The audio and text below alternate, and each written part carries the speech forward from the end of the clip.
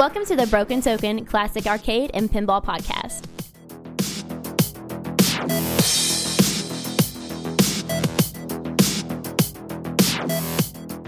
'83. Brent, that is the ghost of 82 past telling us that it's episode 83. Is How it? about that? It is. It is. Here, I'll do it again.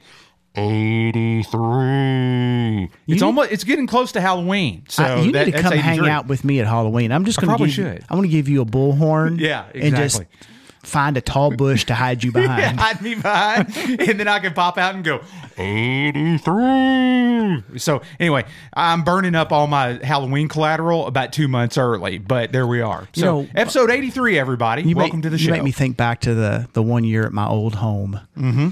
Where I kind of had this, it was a little bit more compact of a property, and I had taken. This sounds like a PBS documentary in the making. Yeah, you well, know that, it was. right? It wasn't as sprawling as the current Griffith estate, and Okay. we got. I don't get any kids here because I live on a somewhat busy street. But the old house, I lived in a neighborhood and had a nice porch and covered porch and all that. I'd go all out because we had a lot of kids. Yeah. You know, I'd put a lot of decorations out. And 1 year I had started to take a spare car horn, as most everyone should have. Yeah, just sitting around. Yeah, I mean, who doesn't have? Yeah, I mean, exactly. I'm lousy with them. Yeah, Car exactly. horns everywhere. Hooked to a battery with a button switch. I'm Yeah. trying not to swing my legs underneath the table here as we record because I'm liable to kick 8 or 10. You're liable to kick them out. Yes. But I was going to take a spare car horn along with a spare battery Car that just horn. everyone has. Yeah. And I was going to set it next to the house. That's what kids would walk by. Light them up. Fortunately for them, I ran out of time. Well, it's probably better for them and, for the neighbors as well. And no police were called or anything like that. This is good timing, though, because this is almost October. It is. I mean, time's rolling on, and man, I'll tell you, the summer's almost gone. done, and it's don't know odd what because happened. 2019. I mean, it's literally 3/4 of the way. It's shut. It's done. When you were younger, did your parents and grandparents and teachers and just general people you met on the street tell you, enjoy it now, Sonny, because when you get older, it's gonna go faster. Yeah. And I always used to scoff at that, but it really does feel that way. Mm-hmm. And I know it's just our perception. I know that it's impossible for it to be going faster, but I guess the days just bleed together and we're busier. I think a lot of it, Brent, is we're busier. We've got more responsibilities and there's more things competing for our time. So it feels like you have less time to do any one certain thing. So then it feels like you have less time to do anything or everything. Yes. You know, I have mentioned this on the show before. Mm-hmm. I listened to a show called Hollywood 360, which will replay radio shows from the 40s and 50s. Yep. And the ones that always intrigued me. I can see now Brent and his minstrels just sitting around listening to the shows on Saturday night, Dear Lord. The thing that this has gotten very deep and philosophical for a pinball and arcade podcast, hasn't it? Yeah, but we're known got to for break that. the mold here. We're known for that. Yeah, exactly. When the detective shows, especially, probably one person will know this, but there's a show and it chronicles the adventures of a detective by the name of Philo Vance. Okay, and that was on this week's. I think it was the second or third, whatever. It was. There was an episode of it in this week's Hollywood 360 when they have to communicate with somebody. If they're like he's working with the police, well, they'll have to have like their secretaries or their assistants or whoever, or they will take turns calling the office. And when Steve gets in, have Steve call me. And it was this consummate phone tag. They got things done, but it wasn't like today where if I call you and you don't answer, and then I text you and you don't text me in 5 minutes, I'm like, where's Whitney at? Is he ignoring me? Yeah. Is he ghosting me? Is he ghosting me? Yeah. And that seems like everything is like that today. Yes. Everything is just on fire. I know, time-wise, and our entire cycle has just been shortened, and I think that leads to it. This is actually topical, and I won't do it now, but the note that I talked about earlier about me, the title is Brent Rants About Facebook. Yes. This ties into this perfectly. Oh, okay. Exactly. Oh, yes. I think I know where you're going to go. Yeah. Help me now. Yes. Everybody help me right now. Help me now. I'll rant later. That's all. That's all good. It's all good. Like, when was I supposed to rant? I can't remember. We've got it further down in the show notes. Okay. I'll tell you what I'll do. I will. You'll move it. I'll hit it with the car horn when it's time for you to rant. Okay. You'll know it loud and clear. How about that? Okay, Brent. Updates, because I'm looking at my list of updates and your list of updates, and they're about as far apart from each other as they could be. So, color me intrigued. What's been going on with you this past month? I'll throw it out again. This has been the subject of, or the theme of 2019, man, family. Yeah.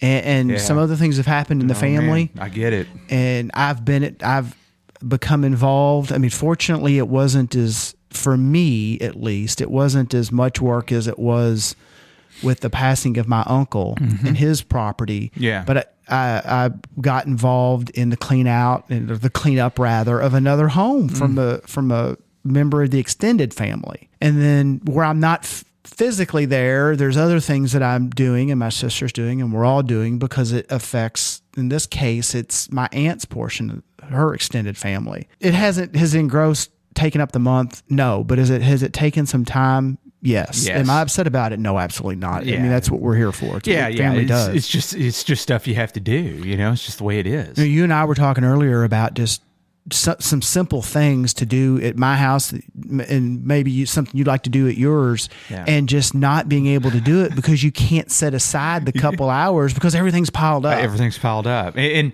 I'm working on a backlog all the time. Working on a backlog. Whitney, for everybody's, Whitney's talked about his issues at the house that fortunately didn't affect the game room. No, you can fix drywall. You're not going to fix. You're not going to fix a food fight. If it gets soaked. Yeah, exactly.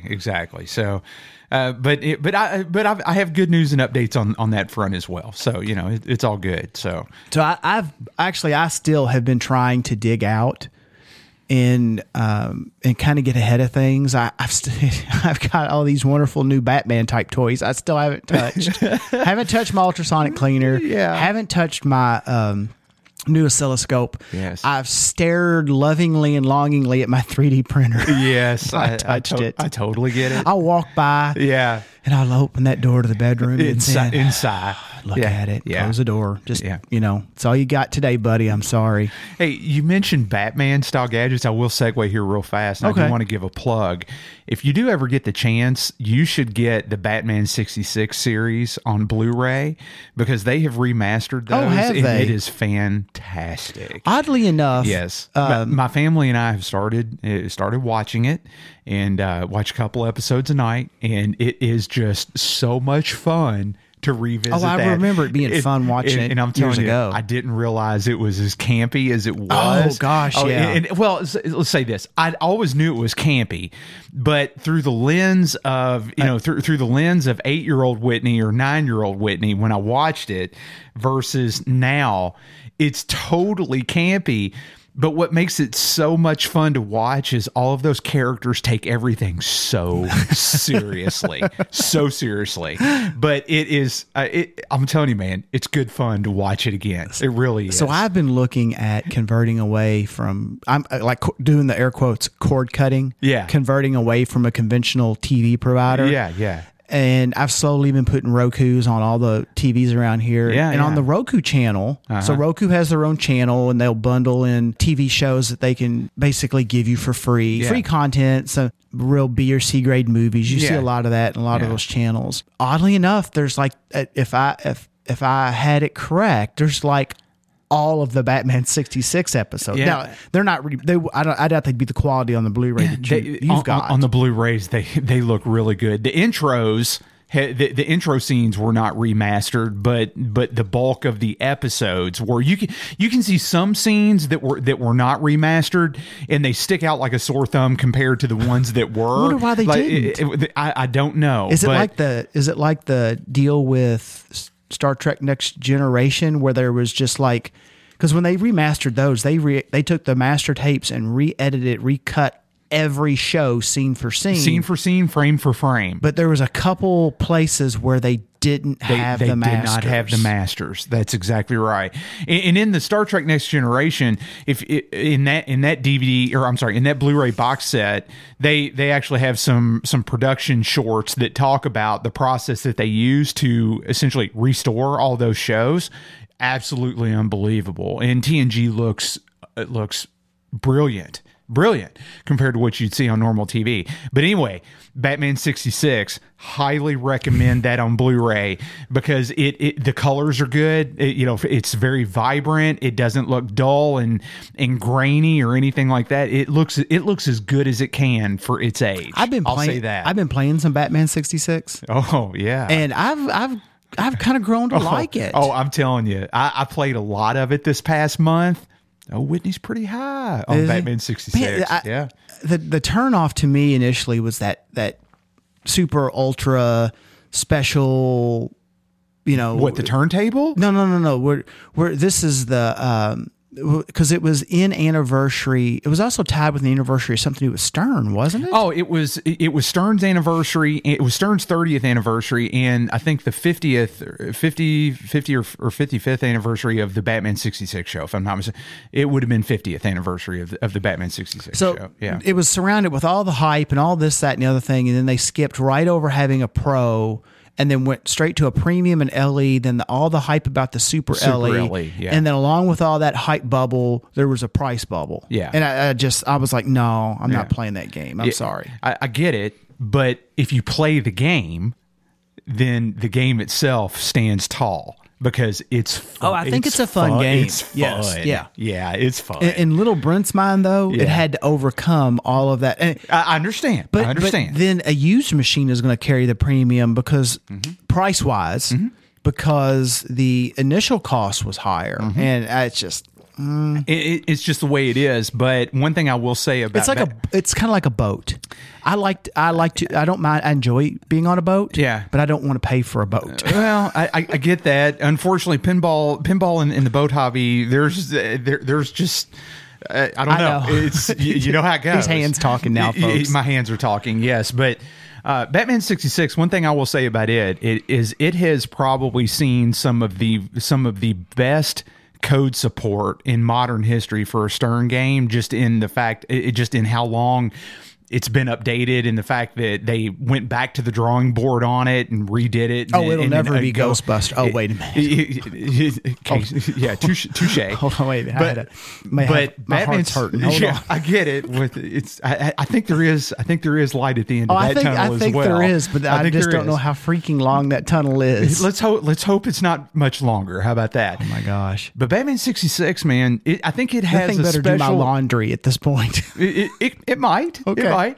I think Batman 66 it's got a special spot in Stern's heart because it just seems like it has gotten so much attention for so long, code wise. I would agree. It seems like every time I sneeze, there's something on Facebook about new code. Yeah. Sure enough. But anyway, we've segued and just burned so much time. Batman 66, great on Blu-ray. What's up, Brent? I'd like to announce the return of the King. Oh. Whitney, tell everyone, would it turn right around 180 degrees? What is sitting behind you in my shop? My goodness. Sure is. It's a firepower. It is the firepower. Yeah. Not the? It is the firepower. Yes. We need pictures of that. If that is the... That is the firepower. The firepower. Yep. Huh. So I was contacted by the... How did that... sorry. You're getting ready to tell us, aren't you? Okay. I'll stop now.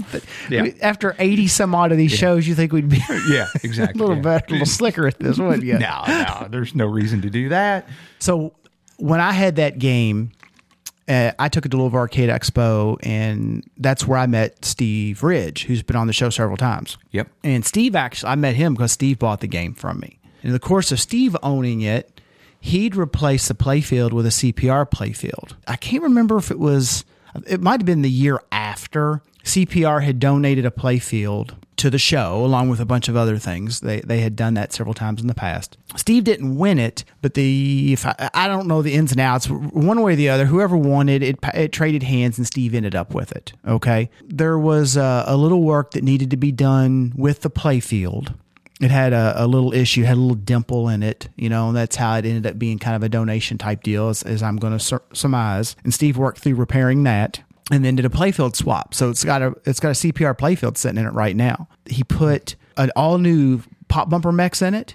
It already had freshened flipper mechs from when I had it, man, and it played really, really well. You know, of course, he did LEDs and all the inserts and conventional lamps and all the GI. And, you know, he's had the game all these years. I mean, geez, did I have that? Did I have that when we started the show? Yeah, but not for long. So that was 5 years ago? 5 years ago. Yeah. So anyway, Steve contacted me, and, you know, he was going to let it go. And he said, I'll give you first shot at it. And, well, there it sits. Well, good for you. That's awesome. So now here's the thing, though. You've already got it sold. Well, I was honest with Steve, and I said, Steve, don't get me wrong. I love the game. Yeah. Like right now, I'm more in love with some other games. Yeah. It needed a few things addressed. Yeah.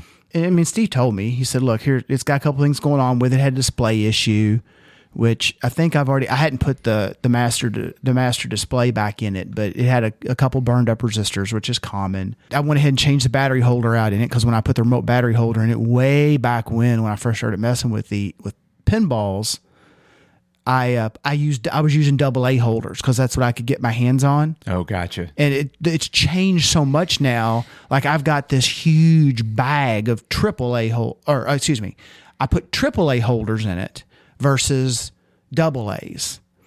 Now today it's so much easier for me to run out on eBay and get a bag of like 4 dozen 3 battery AAA holders.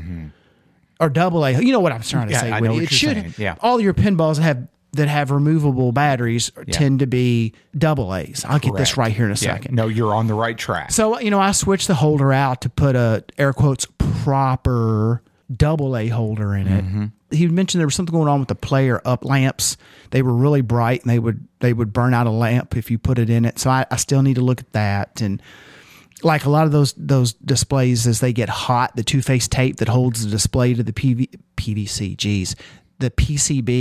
it comes loose over time, and, you know, then the display flops out against the back glass. So I'm going through and resticking those. Here's a tip for people that do that. Two-phase tape, when you peel it apart and then you stick it, it's a good idea to either tape it or do something to hold everything in place, because that glue has to cure. It's not like a Scotch tape or something where when you stick it, that's as sticky as it's going to get. Yeah. So like I'll take them and I'll put the tape in them, and then I'll smush, there's a Kentucky word for you, the display glass back against it, put a little tape around it, a little painter's tape, and just let it set for 24 hours. I see. Let that glue cure. Yeah. And then I'll pop that way, because like in this case, the display, the pins off the display gently kind of curve back from the PCB and make that 90-degree turn to go up into the actual display glass itself. Well, they keep wanting to stand up. So it's putting this, it's almost trying to remove the display from the two-sided tape. So that's why I give it a little mechanical advantage, so that tape cures. So Gotcha. Yeah, if you ever go to do that, just don't stick it in there, especially in the game.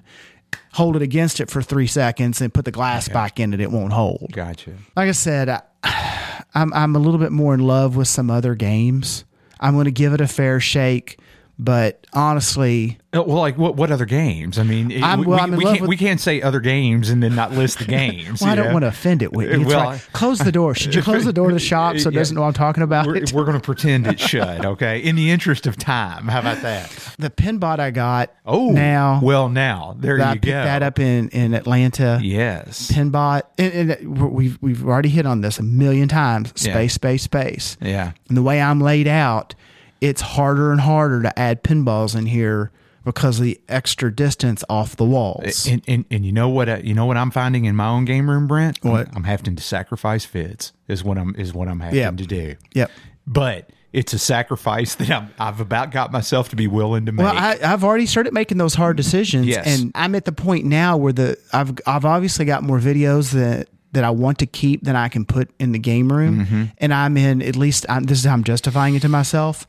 I have them in a spot in the garage for rotation. Yes, Exactly. Same here. Yeah, I'm with you. And it's harder to do that with a pinball. Yes, in fact, I won't do that with a pinball. It's like if I've got a pinball machine, I want it out. That's kind of how it goes. I've got some decisions to make, because I've got a couple other games I'd really like to have in here. The Pinbot is one. Solid choice. Such a solid choice. I've got a High Speed 2 that I'd really like to have in here. A Getaway in here. Yeah. Getaway. Great game. Right next to my High Speed. Oh, yeah. Totally understand. I don't see the High Speed going anywhere. It's a great game. I've got a Tales from the Crypt. Oh, really? I'd like to have that in here. Oh, nice. And so I'm going to have to start getting really creative. Yeah, I get it.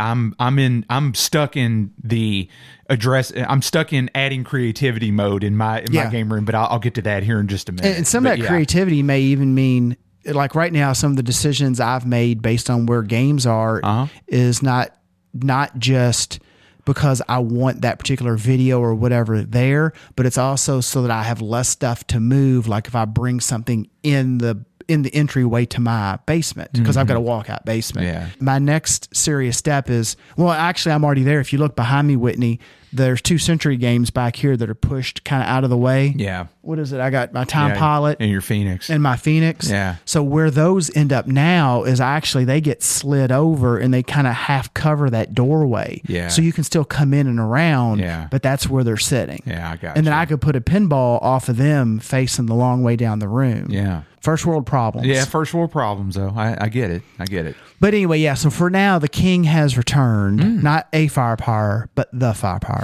Do you think it'll stay though? I can't give you a solid yes. Yeah. I'm going to be honest about it. Like I said, and I was honest with Steve. I said I don't know. It's a fun game. It's a fun game. It's a show namesake. There's no doubt about it. But there's but the ones that you just named, all 3 of them are probably more fun than it's like what will get played. Yeah, what will get played. Yes. Firepower's cool. It's cool, but it is kind of one-dimensional if you just boil it right down to it. And this one plays nice because the playfield is sweet. Oh, I'm sure. I'll take a look at it when we break or something. So, but yeah, I'm gonna. All that being said, I'm gonna get the rest of it kind of back up to speed. And while I've got it open, I'm gonna go ahead and pull. It's so funny because when I did that game so long ago, as one of the first games that I had. Now looking at the more complex games that I've done, actually I had done far more complex game before that one. Now I'm looking at it, I'm like, I'm not even taking pictures. I'm just taking it apart. Yeah. But I'm going to take it apart while I've got it and go ahead and I'm probably going to put Titan rubbers on it. Honestly, yeah. Just order one of the kits that's in their database. Yeah. That's it's mostly like red to match the playfield. Yeah, to match the playfield. I'm probably going to go ahead because Titan has some LEDs. Give them a shot and probably order their frosted whites that I would use for GI and go and put do the GI and LED in it and give me an opportunity to kind of sample their LEDs as well. Yeah. I see that's most likely what I'm going to do. So that's the plans for now. That would be good in that machine because there's nothing like really obscuring the LEDs and like everything should be relatively easy to get to and stuff like that. You probably get a good plane view, a plane plane, a view of a plane for view on how the LEDs will look in I hate to say it, but such a simple play field. Yeah. From and it is. In all honesty, it is. Yeah. Yep. So anyway, that's it. We'll see what the next month brings for it. Yeah. So cool. I got a Panther update. Oh, the Revenge of the Panther. Oh, So as part of... Did he get locked up No, or something? I still have him. Is he okay? No, he's over here in the corner. Oh, okay. He's got his shades on. Yeah, he is. Man, he blends right in, doesn't You might he? not be able to see, but he's actually staring you down. Oh, he is. No, he's sitting right there. Staring right at you. Just right at me. That's why I planned this the way I did. Okay. Keeps you in check. Yeah, that's true. So I don't have it with me, but I've acquired another Panther. This is a smaller ceramic Panther that also what happens. What you talking about, that Willis? Also happens to be a lamp. Oh, so I've got a lamp. I'll have it soon, Whitney. Yeah, a black ceramic Panther lamp. Interesting. Yes. And it comes in a box that says Fragile on it and stuff like that as well, or what? It must be French. It must be French, exactly. Or is it Italian? I can't remember. I thought it was French, actually, but I'd have to go back and watch the movie. Okay. Yeah, I can't it remember. very well could be. There's 18 people screaming at their That's fine. Scream. Which is it's okay. which is actually more than we have listeners. So I don't know how that's possible. It's all good. We touched on some pinball. I thought I'd bring this up. I have had the opportunity to play a few games this month. Cosmic Carnival was. I'm sorry to laugh, but yeah. Oh wait! Oh yeah! Hold on, I snoozed off there. Remember, Brent? 83. Cosmic Carnival. I played that. Rec Bars has one. I think it was like number 2. Yeah. Well, there's only going to be 100 of them now. Oh, Brent. is there? Yes. So what's the? Do you have the latest skinny on the? So tell everybody this is who's the pinball company and all that. Suncoast Pinball. They were at SFGE, and they have they're the manufacturer, the designers, creators, manufacturers of Cosmic Carnival. But in the past month since we recorded 82. Between 82 and 83, you get the idea. They have since announced, and that's probably been within the past week or so, that they've announced that Cosmic Carnival is now going to be limited to a run of 100 machines, and that's it. So the announcement that I saw just prior to that was basically, I read the headline, and the headline being some verbiage that was attached to a YouTube video that basically said something about them cutting staff and slowing production. Yeah, I saw that as well. I don't know that was ever really confirmed per se. I've not really heard a whole lot about that topic in the pinball press either, but them limiting their run of Cosmic Carnival to 100 is legit. So I don't really know how I feel about that. I mean, I know that they're going to be kind of quote unquote creating scarcity or rarity to help drive help drive the sales on this. You know what that's called, Whitney?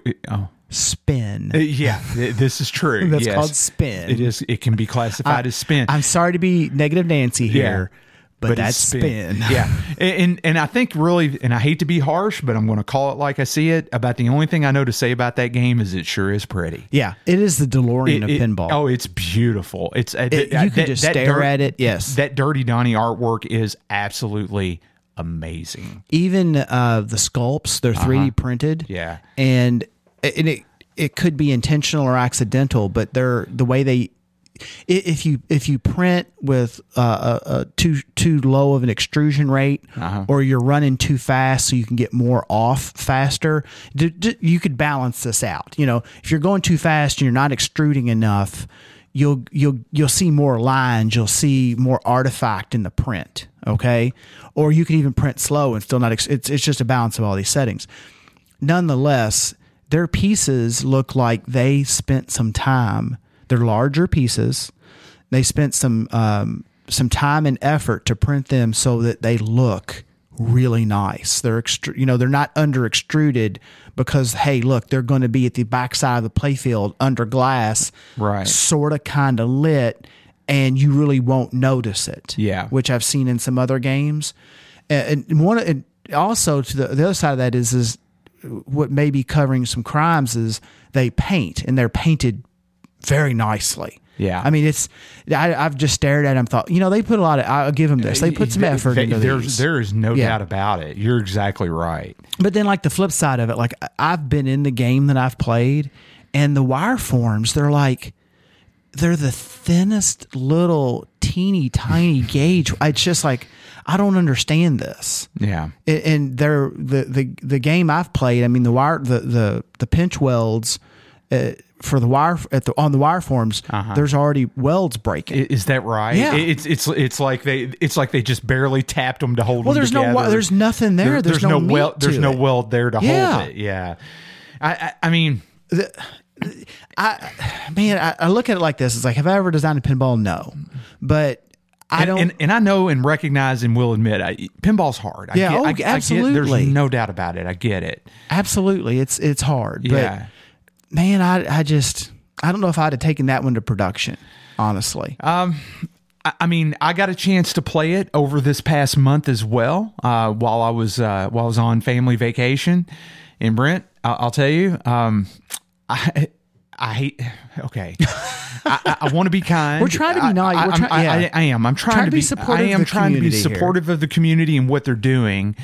But at the place where I was playing pinball, I actually watched two people walk up to one, credit it, do one ball plunge on it, and both people walked away before they got to ball two. Oh, geez. Yeah. I played it with my daughter, and could not in any way, shape, or form say, this is intriguing. This is fun. It's missing something. And I don't know what that something is, but it's missing something. To me, honestly, even where I played it, Rec Bar has one. Yeah. And you know, if you're in there in the evening and the music's on and other games are going, and you can't turn all the games up to 11 because then you got the same problem, except you've got such a cacophony of sound that it's blowing the windows out of the place. Yeah. So even if you were in there when you could hear it, which I've had the opportunity to do, there's not enough there to be there. You feel like you're just batting the ball around to a certain degree. Yeah. And the code level, this is the thing that got it for me. I saw the code level in the game. Yeah. It actually, I can't remember the number, because what stood out was, along with a number, it was like dash prototype. Yeah. And it's like, yeah, if you're, it's like, yeah, tighten that up a little bit. Fake it till you make it. For your first game, you got to come out hot. Yeah, you got to come out hot. Now, what I will say is that if they have games 2 and 3 in development, what they really could do is they could take that art package and they could sell prints of that art package. Oh, the art is and they would make a killing. I would love to buy one of those Translights and put it in like a backlit box, because it's beautiful. It's absolutely it is beautiful. Well, like I said, it's like the DeLorean. You pull up a DeLorean today, and it's still, in my opinion, it has presence. It does, and it looks like it could be a contemporary automobile. But it's all show, no go. It can barely get out of its own way. Yeah, exactly. Yeah. It couldn't fall off a cliff, fall out of a tree, whatever. Or however you want to look at it. And I do want to say, new pinball is good pinball. There's no doubt about it. But ultimately, I just don't. I applaud the effort. I just don't think that it hit the mark. No, is the best way to say it. Like I said, I just don't get some of the mechanical stuff, like the wire forms. I'm sitting here looking at my games. Every one of these games in front of me has a wire form in it, and I don't have I'd have to slide a glass off and take a gauge out and tell you, but they all look like they're roughly the same diameter. That's a known thing. That's a recipe for success. Going from the oldest game set in front of me is High Speed up to this newest game, which is Ghostbusters, and all the games in between. I would pretty much guarantee you that if I put a mic on Ghostbusters, the wire form on Ghostbusters and High Speed, it's the same diameter. They know what works. This stuff is just like even looking at the playfield pictures, you can tell it looks thin. It's thin. Yeah. The other thing I can't get is the pop bumper space, which is kind of that upper third in the dead center. Yeah. If I were to go to all these games, it's a weird placement for the pops, isn't it? I don't know if you noticed this. If I go to any of these games, if there's no hard wall surrounding these pops. There's either another pop that the ball will fire into so they can play off one another, or there's rubber. If you look at that game, the wall is a literal stainless steel wall because it's that tight inner loop. So you've got the pops firing the ball an inch and a half straight into a. And I just and I'll tell you, for anybody at home who's listening, if you go and look at the playfield, what Brent's talking about is the pops are in the top third center of the playfield, and it's like at the 1 o'clock position and the 11 o'clock position, there are those stainless steel. There are those stainless steel frames, and it just it forms an inner loop. Yeah, you can shoot that, and it'll go around that space. Yeah, I get that, but when the ball is slammed into it by kinetic energy, it's just that's just like a dead halt, is what that is. It's just going to beat beat the out of everything. Yeah. And the other thing too is like right in the middle, straight up the middle, there's a scoop.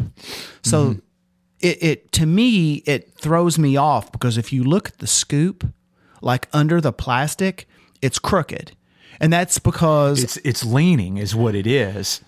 I'm assuming that's so that when it shoots the ball out of the scoop, it's not a straight down the middle. Yeah. It'll bring it back to the left flipper. Yeah. But the entrance to that scoop, there's a couple posts there, and they're just not beefy. And you're talking directly. They're really small. They're right direct, and it just. Yeah. I know that the one at Rec Bars had problems. It's just too much abuse. Well, I want the art package released as something that I could buy to put in my game room, because that's the magic of that is really I guess we're all kind of part Cosmic Carnival. I mean, but I'm with you. I mean, that stuff's, the posts are one thing. I don't know what you can do about the pops because that's the design. You could replace the wire form, but I think the biggest part of it is just there's no what's that's there. Yeah, honestly. And I've had some chance to play the Black Knight Premium. I may have mentioned this before. This is where we're going to differ on opinion. I still can't. Here. I still. Really? Yeah. See, dude, I walk past it several times a week. Yeah. I'm up at Rec Bar all the time because they've got one. And I just, it's not me. Well, I get it. But, in my updates, I just really don't care. Well, that's what it's coming down to. You know something? That's okay. But while Grace and I, while we were on family vacation, we had the chance to go, and I'll get into this here in a second. We had a chance to go to this place called the Pinball Palace in Brunswick, Georgia, while we were on vacation. Okay. Fantastic place. They had a Black Knight LE. Not that matters, but same playfield as the premium. Same playfield as the premium. And Grace and I played. Did I say I played a premium or a pro? You said you played a premium. Okay, well I played both, but I have the premium here recently. I like the premium better than the pro myself, but probably for the reasons that make it kind of what it is. But anyway, Grace and I sat there and played Black Knight, and Brent, I would act out the night call outs and stuff while we were playing. Steve Ritchie would verbally berate me, and Grace is sitting there on a stool, and I'm sitting there swinging my air sword, talking like the Black Knight. I got my daughter laughing so hard while we were playing Black Knight, I thought she was going to fall off of her stool.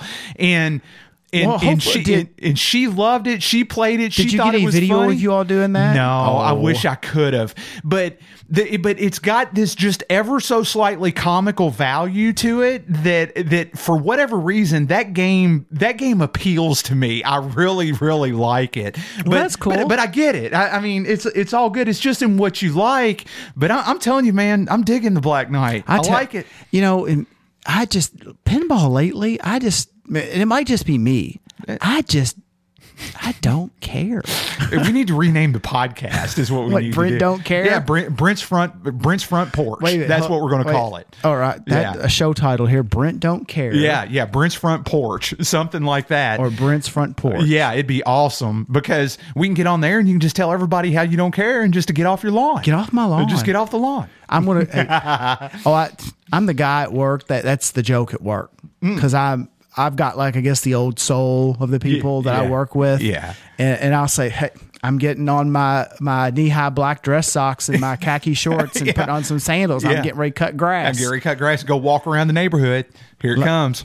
That's awesome. But yeah, so anyway, going back to Black Knight. So you're saying, I mean, what is it? Is it the theme, or is it just the execution of the theme, or is it just? I just don't have fun playing it. Okay, all right. Well, then that's fair. That's fair because there's 50 machines that I just don't really have a good time playing either. It's all good. No, I think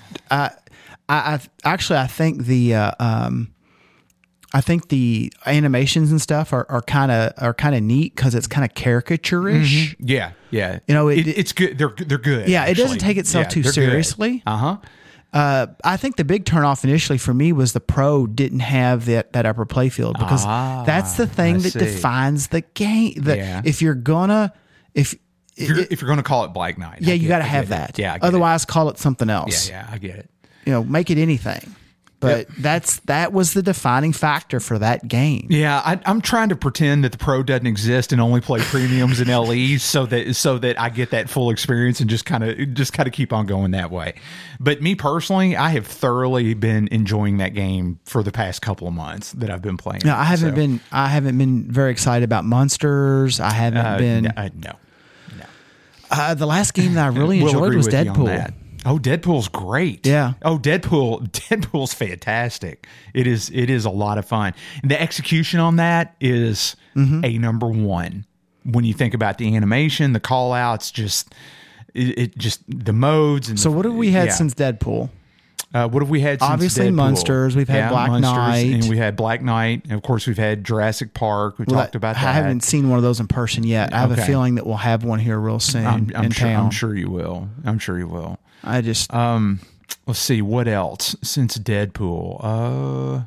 I'm drawing a blank here. Yeah, I'm kind of drawing a blank myself. I'd have to go back. Oh, Beatles. We've had that.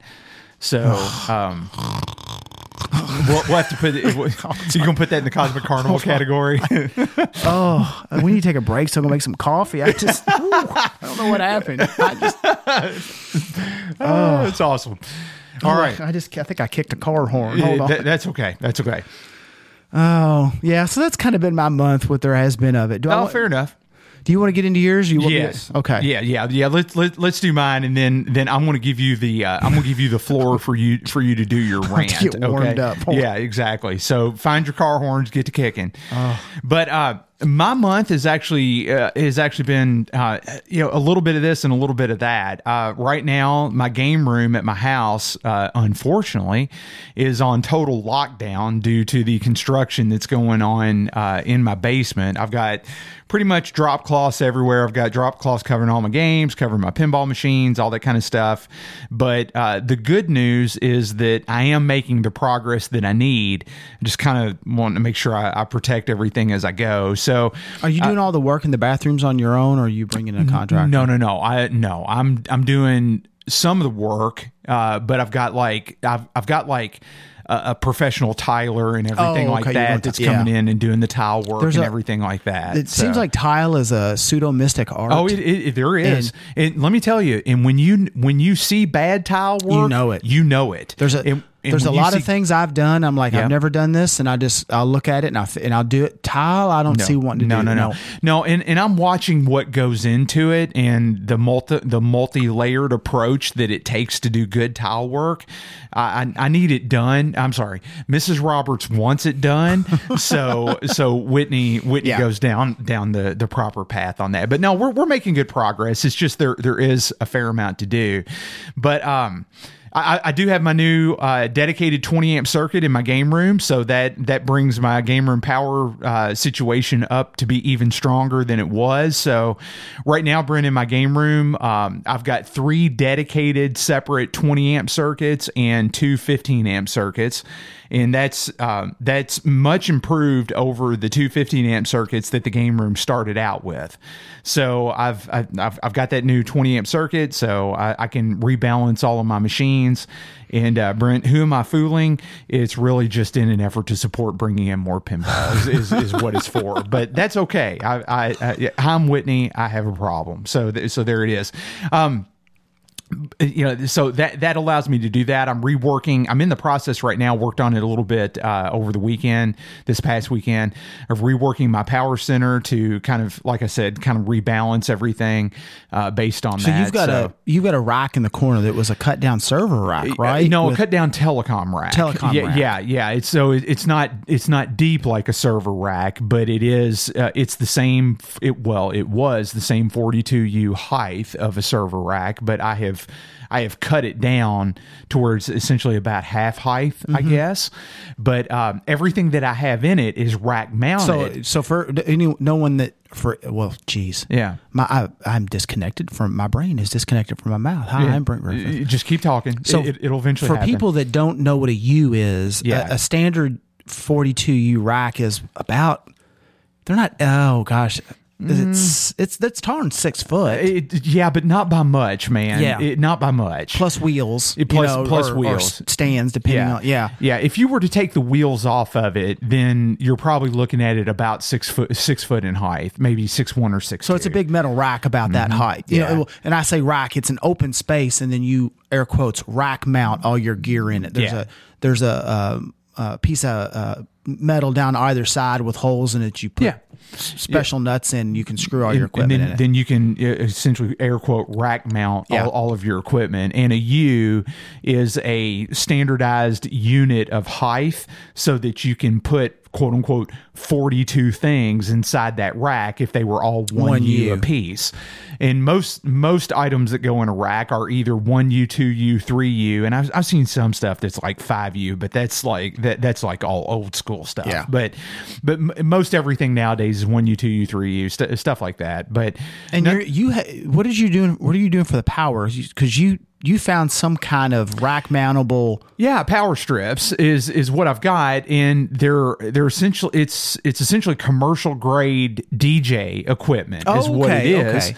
And so you plug each one of these power strips into. I've got one plugged into each circuit, and what it does is on the back of the DJ power strip, like at the back of the rack, there's 8 individual power outlets. And on the front of the rack, there's 8 individual throw switches that have LED lights in them, and you power the power strip via the circuit itself, and then I plug up to 8 games into that DJ power strip, and then I just flip them on or turn them off as I need with that. So you have to home run each of your games back to that. I do. Yes. Okay. Yes. Right. I have home runned each game back to the power center so that I can. And what's great about it is on a whim, I can go behind there and I can just move stuff around and rebalance stuff however I see fit. Gotcha. Okay. And it's actually been very handy as the game room has grown. I've been able to accommodate the growth because the house was finished when we bought it. It's on my game room's on the bottom floor. I don't have easy access to the ceilings or anything like that. So I've home run everything. So the game right next to the power station, is it away from the wall like 4 feet? So because of the bundle of cable behind it? No, it's not. It's not 4 feet. It's maybe about, I don't know. You do bring up a good point though. It's maybe about 4 inches or so sitting off the wall. But the great thing about it is I bought, all the electrical cord that I bought or cable that I bought. I've got it all bundled together with zip ties, and so everything is in a very nice compact. It's as compact of a circular bundle as I can make. Given that everything is basically an even width. Once you run it, it's not like you're having to break into it. I never have to touch it again. And I made all the cords myself. I just went and got, the contract, like the yellow plastic contractor packs for the plugs and the receptacles and everything like that. And I just spent a couple weekends, Grace and I had Grace cutting wire for me, and I just made up a whole bunch of electric cable, extension cords to your specifications. Yes. Everything was done to an exacting length. So it's all actually worked out really well. So I can rebalance everything as it goes, and it's good. But the great thing about this though, Brent, is by having this additional 20 amp circuit, I can now rebalance the pins that I have on on where I was running all my pins on 2 circuits. I can now run all my pins on 3 circuits. And if I and I hate to say this, but I'm going to say it because I'm going to do it. If I sacrifice a couple of vids out of there, I can fit easily 1, if not 2 more pinball machines in my game room. And at that point, honestly, I will be done. I will be done because I do want to maintain a certain amount of vids. I've got to maintain my. You can be all right there. I'm sorry. It's hitting home. It's choking him up. Yeah, Do you need more water? It's choking me up. No, I'm good. When I start talking about my Nintendo Row, I start getting a little emotional. But I'm maintaining the Nintendo Row, and then a nice selection of non-Nintendo games that will be quote unquote my rotation games. The Nintendo games stay, the pinball stay, and that's really how it's going to work itself out. But yeah, method to the madness. And the nice thing about it is I'm able to reclaim one of the circuits inside, one of the 15 amp circuits inside the room that I can now dedicate to lighting and signage. And Brent, I've got some really neat plans for what I'm going to do for some LED signage and some Translight displays and stuff like that inside the room now that I don't have to share a circuit to run some games. So now that I've got a 15 amp circuit dedicated to doing some really fun stuff with some LED work, I can actually do a lot more than I was originally able to do. So it's going to work out real good. Cool. I'd like to put up some signs down here. It's just time and then the space. My ceilings are so low. Yeah. I'll figure something out. Oh yeah. I mean, it's something you can work with. In other news, my DarkSoft Multi MVS cartridge arrived. I have not had time to try it out yet, but a bird in the hand is worth two in the bush, and possession is 99% of the law. So I'm glad I've got it. It came in, and it's ready to go for when I'm ready to devote some time to it. And Brent, I did have a pickup this month. A Robotron. I see that. Yes. Now, Brent, it is 100% working, meaning you plug it up and you can play it. And it comes on and there's no problems with it whatsoever. And it's not a Robotron in a conversion cabinet or anything like that. I can't imagine why someone would... I don't even know if there was a bootleg Robotron. I've never heard of one. Well, the strangest things happen to games over time. Those Williams board sets are such a pain because there's so many boards. There's so many boards. And all the wiring, the way they wire. I can't imagine converting one unless you were a total sadist. Yeah, because you would almost have to recreate everything Williams did to get the boards back in another cabinet proper. But nonetheless, it honest to goodness Robotron cabinet. The only thing about this thing, and I think the price was reflective of that, is that it's painted all black, and it just hurts my gut because it's like, man, who does this? Well, it's like why? It's like my scramble. Yeah, it's like why? I'm with you. I don't know. Yeah, I don't know. But let's put it this way: the price was right, and it worked, and it's got one of the most beautiful burn-free K4600s in it that I've ever seen. Okay, so it's. It was a grab is what Sweet. It was. So I went and I picked it up and I gave the man the money and loaded it in my truck and I got the heck out of Dodge.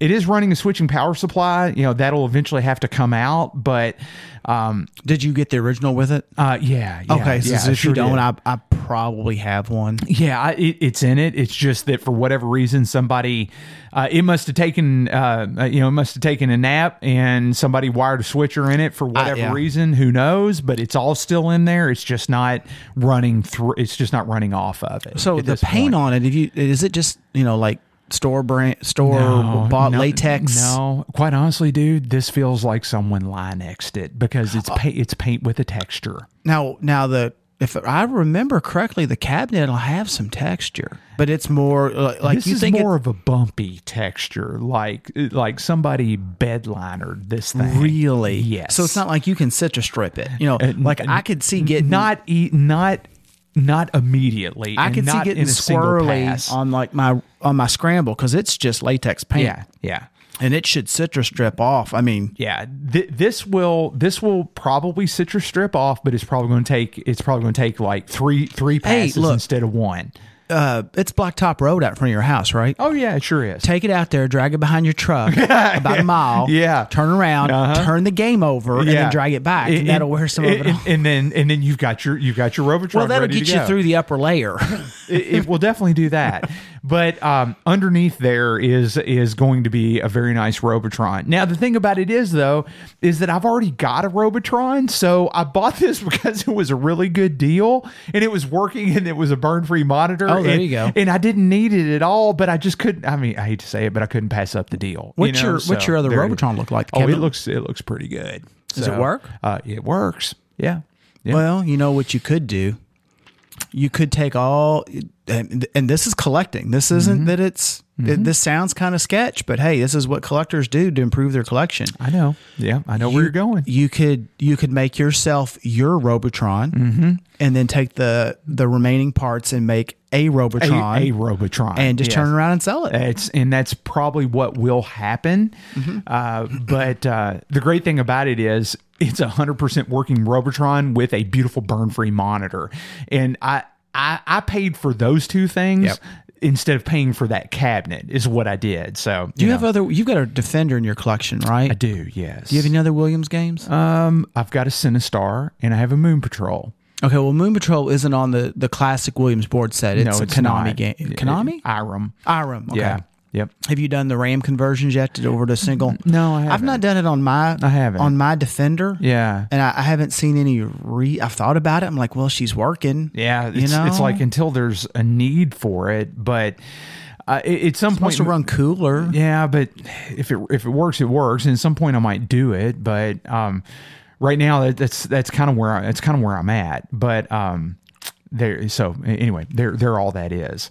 And let's see, I still need to order some flybacks and some locks from Competitive Products. I need to reach back out to him because I went and ordered a bunch of flybacks and he was actually out of stock. Oh, and he was contemplating if he was going to get any more. Oh man, and, that would be a loss. Actually, I owe him an email back because we were just trading emails and just good conversation. Yeah, and man, I hate to hear that. His last one I haven't had an opportunity to even get caught up on. It was kind of lengthy, and I had not thought about it till just now. Yeah, so man. And I'm with you. I'm still on the locks. I still need to do it, and I'm going to do it. I just haven't done it yet. Neither have I. I got as far as getting the flybacks on the way or trying to, and it kind of got shut down on it. So I need to reach back out to him and see if he's gotten any, because it's been a month. Yeah, well, maybe he does. Maybe he does. But I was going to order both at the same time when I do it. So, well, I'll follow up with you on that offline. So, because I need to get an order in. But and really, Brent, I think the only other thing that I think is of mention is we went on family vacation this past month. We went to Hilton Head, South Carolina, where we typically go. Had a great time. Went in vacation with extended family, and that was a lot of fun. And so we did take one day where myself, my cousin Philip, his son Gareth, and then my daughter Grace, we went, we hit the road, and we went kind of on a miniature inclusive road trip, and we spent the afternoon at a place called the Pinball Palace in Brunswick, Georgia, and you can look them up online. It's just thepinballpalace.com. Is that where Brunswick bowling balls are made? That's a good question. Don't know. Okay, go. Probably ought to answer that question at some point, but I didn't prep that for this show. I get my people on that. Yeah. Get your people on that, and then let's sort through that. The look on your face was priceless. Yeah, and I was talking with my hands there for a second. I do apologize. Like, is he making this up? Yeah, no. Seriously, Brunswick, Georgia, man. That's where we were at. Maybe home of the bowling ball. I don't know. World famous Brunswick bowling balls. Yeah, we'll find out. I'll tell you what. Journalistic integrity means everything. No stone unturned. Well, you're obviously not a journalist because you didn't investigate the story. That's most potential. That's true. I ran out of time, Brent. Hey, Brent, I'm a busy guy, you know. And so anyway, we went to the Pinball Palace and we had the best time. We stayed for over 4 hours. Could have stayed way longer. So was it coin drop or no? One pay, free play. Okay, and They list the prices on their website. You can do like a day pass for $20, and that's really what we wound up doing. And Brent, I will say this.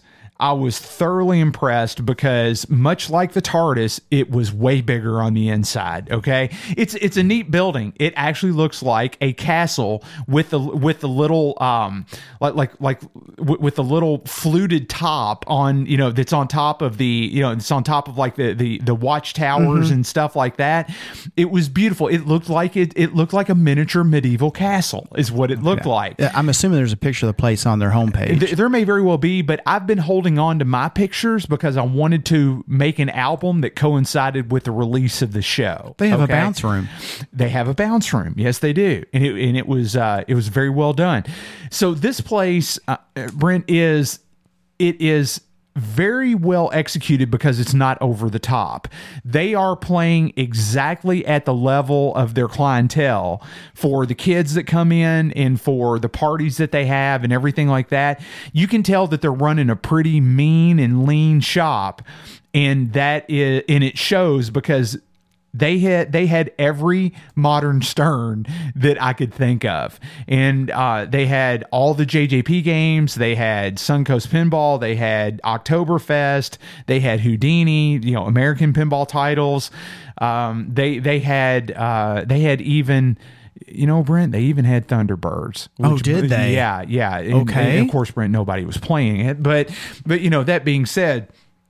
They had a lot of they had quote unquote modern pinball, okay, and they also had a lot of what I would consider late model classic pinball as well.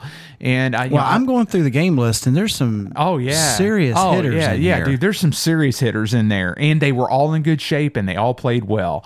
And, I played, what did I play? I played a lot of games, but what I came back to time after time, and I'll go kind of oldest to newest, is I played a lot of Jackbot, a lot of Pinbot, Sea Witch. I played a lot of Sea Witch. Never played a Sea Witch. Man, it was so much fun. Is it? Yeah, it was a lot of fun.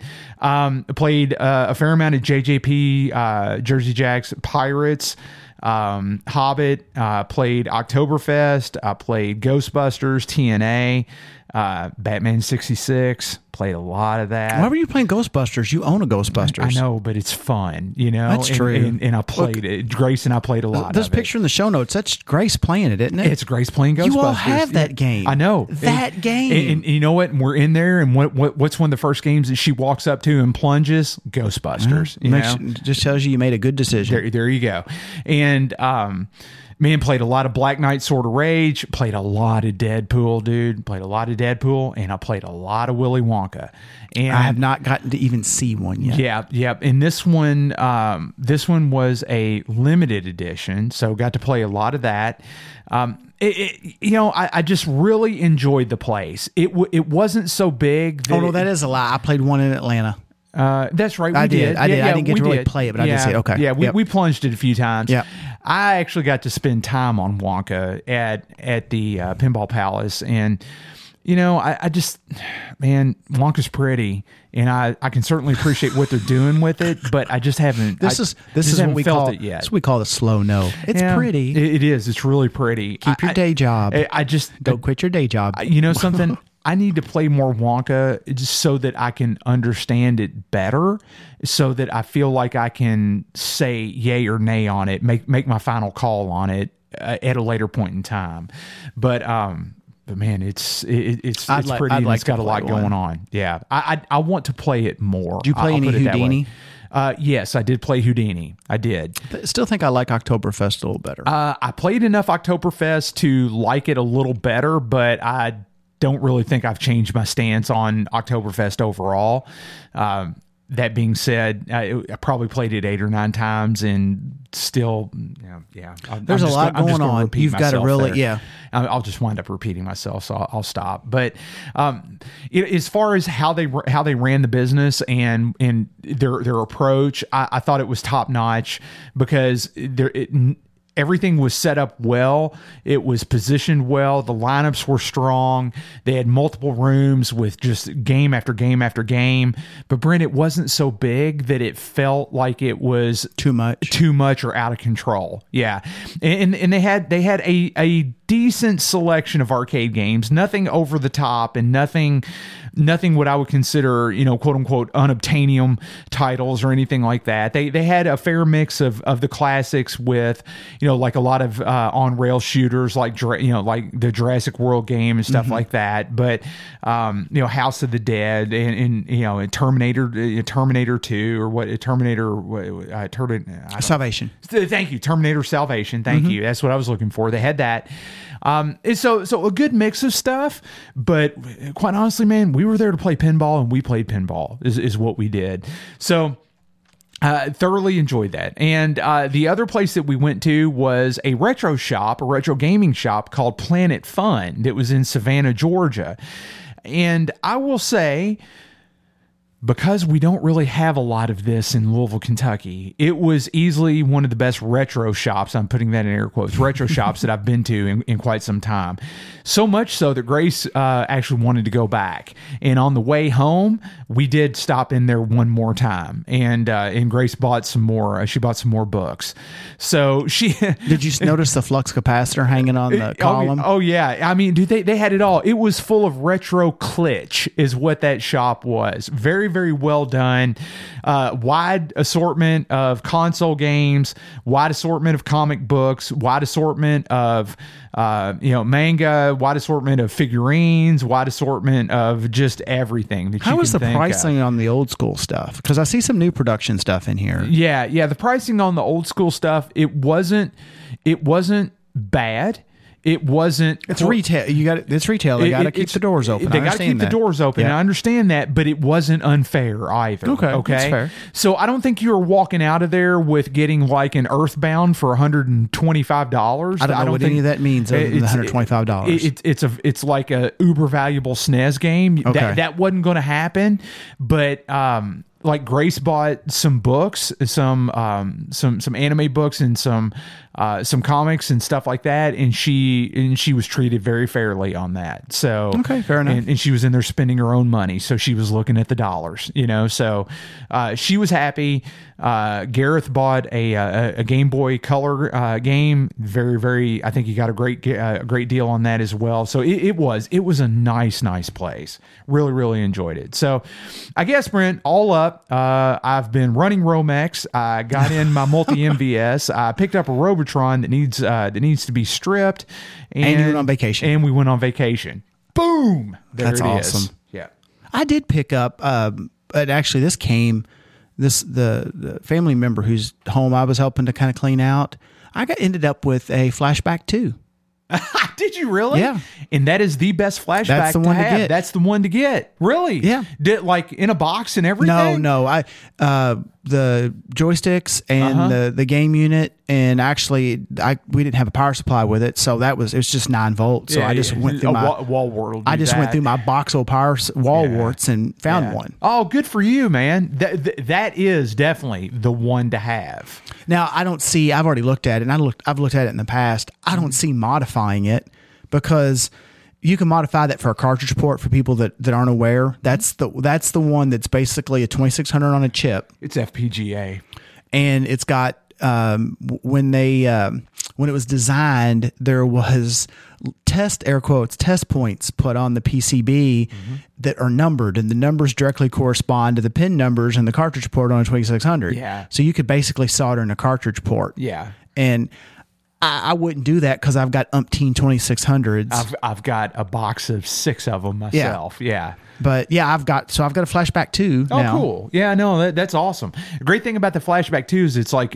really portable. You know, I mean, if you were like traveling on a trip or whatever. I was looking at it as one thing I did that might end up like because every year at Louisville we like to put out a different game system, and I've actually already found the next TV that I'll have out. Oh, nice. So some unique kind of television. Yeah, can you get me one of those prison TVs though? That's what I'm after. Dude, you don't want to know what I had to go through to get that prison TV. Well, anything with the word prison in the same sentence, yeah, we probably shouldn't be talking about that quote on the air. Yes, yeah, exactly. But no, what was the other thing you said? The other thing is my Retron 77. Last show you'd ordered that, right? You hadn't gotten it? No, well, I've had it for a bit. I just haven't really done anything with it. But when I got it, when I unpacked it, my first one was DOA from Hyperkin. So I so I had to send it back to Hyperkin, and their customer service was very good. They took it. So in. you ordered direct? I didn't know you could even buy direct from Hyperkin. I thought it went all through resellers. No, you can order direct. You can order direct from them, and that's really about the only reason why I think they worked with me, and they took me on, because I'd had the Retron 77 for a while, and it just kind of sat on a shelf, but in its box. But I wanted to take it with me on vacation, and so that we could play it while, as a family, while we were on vacation. And so had to send it back because it was DOA. They got it back to me in time. And then if you go up on the Atari Age forums, there's a thread there on the 2600 forum where the folks that make Stella, which is the Atari emulator, they have created a version of Stella 6, the current version, that runs on the Retron 77. And it's called the Community Build Image. And essentially all you have to do is put in a new micro SD card and flash the Stella 6 image for the Retron 77 to it. And then you turn on your Retron 77, and it's essentially, Brent, a Stella box is what it is. And I put all of my Atari 2600 ROMs on that SD card, and on my little Retron 77, there's every Atari 2600 game there. And we played the daylights out of that. I just thoroughly enjoyed it. All right. Hold on. Let me get out on my porch. Yeah. I'm getting up on the porch. Hold on. Can you hear the creak of the rocking chair as I sit down? Yeah, go for it. Why wouldn't you just do Pi Play on a Raspberry Pi? Because I like the Retron 77. Fair enough. And it has the Atari joystick controller ports on it, and I took 2 rebuilt Atari 2600 joysticks with me. Fair enough. And we don't step on my flowers. Yeah, we sat there and we played Atari 2600 on something that's a lot smaller than a 2600. And it's HDMI out, right? And it is HDMI out, yeah. And so you could hook it to a modern TV, and we played all kinds of stuff. It was so much fun. Oh, that sounds like fun. Oh, yeah. We played Hero. We played Enduro. We played Freeway. We played Frogger. We played Yar's Revenge. We played Adventure. I mean, dude, we played all the stuff. It was a blast. So the Retron 77, it's a winner in my book for that reason alone. Yeah. I've got all the stuff to do a Pi player. I bought a Pi. Oh yeah, okay. And I bought some of the Super Nintendo joy pads. They're like a SNES. They're like a NES, but they're like rounded. Yeah, they're rounded like a SNES pad. I bought some generic, close enough to look like it, but not close enough to be actionable in a court of law. But and USB connect. Yeah, I bought a set, and I've just never. I loaded an image once and was kind of flipping through and looking at the config, and I never got any further with it. Just got away from it. I understand. But yeah, the Retron 77, it's good because it has a working cartridge port, and it supports all the modern homebrew Atari 2600 games. You can load them on the SD card and go with that. So in my mind, it's like the ultimate 2600 from a portability perspective, because it's one little box with a wall wart and an HDMI cable and one Atari joystick, and you're in like Flynn. And for me, dude, I mean, I like playing my 2600. I really enjoy it. Oh, I forgot to mention River Raid. That's enough said. There you go. River Raid. Yeah. So that's my month, Brent.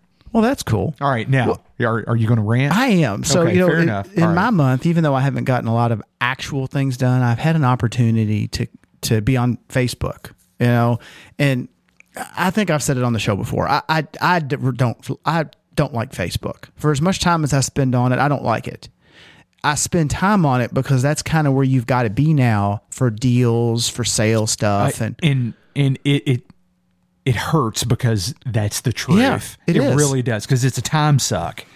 And, between the arcade stuff, I'm not looking for anything, but I like to kind of keep an eye. So I see what prices are doing, what's trading. If there's something in my area that I would like to have that, and I can work a deal. But it's the new forums, unfortunately. And that's kind of where I'm at, And I see this when I'm about to this drives me crazy. And I look at a lot of the main forums I see I don't even know if you call them a forum. It's these group things. Uh-huh.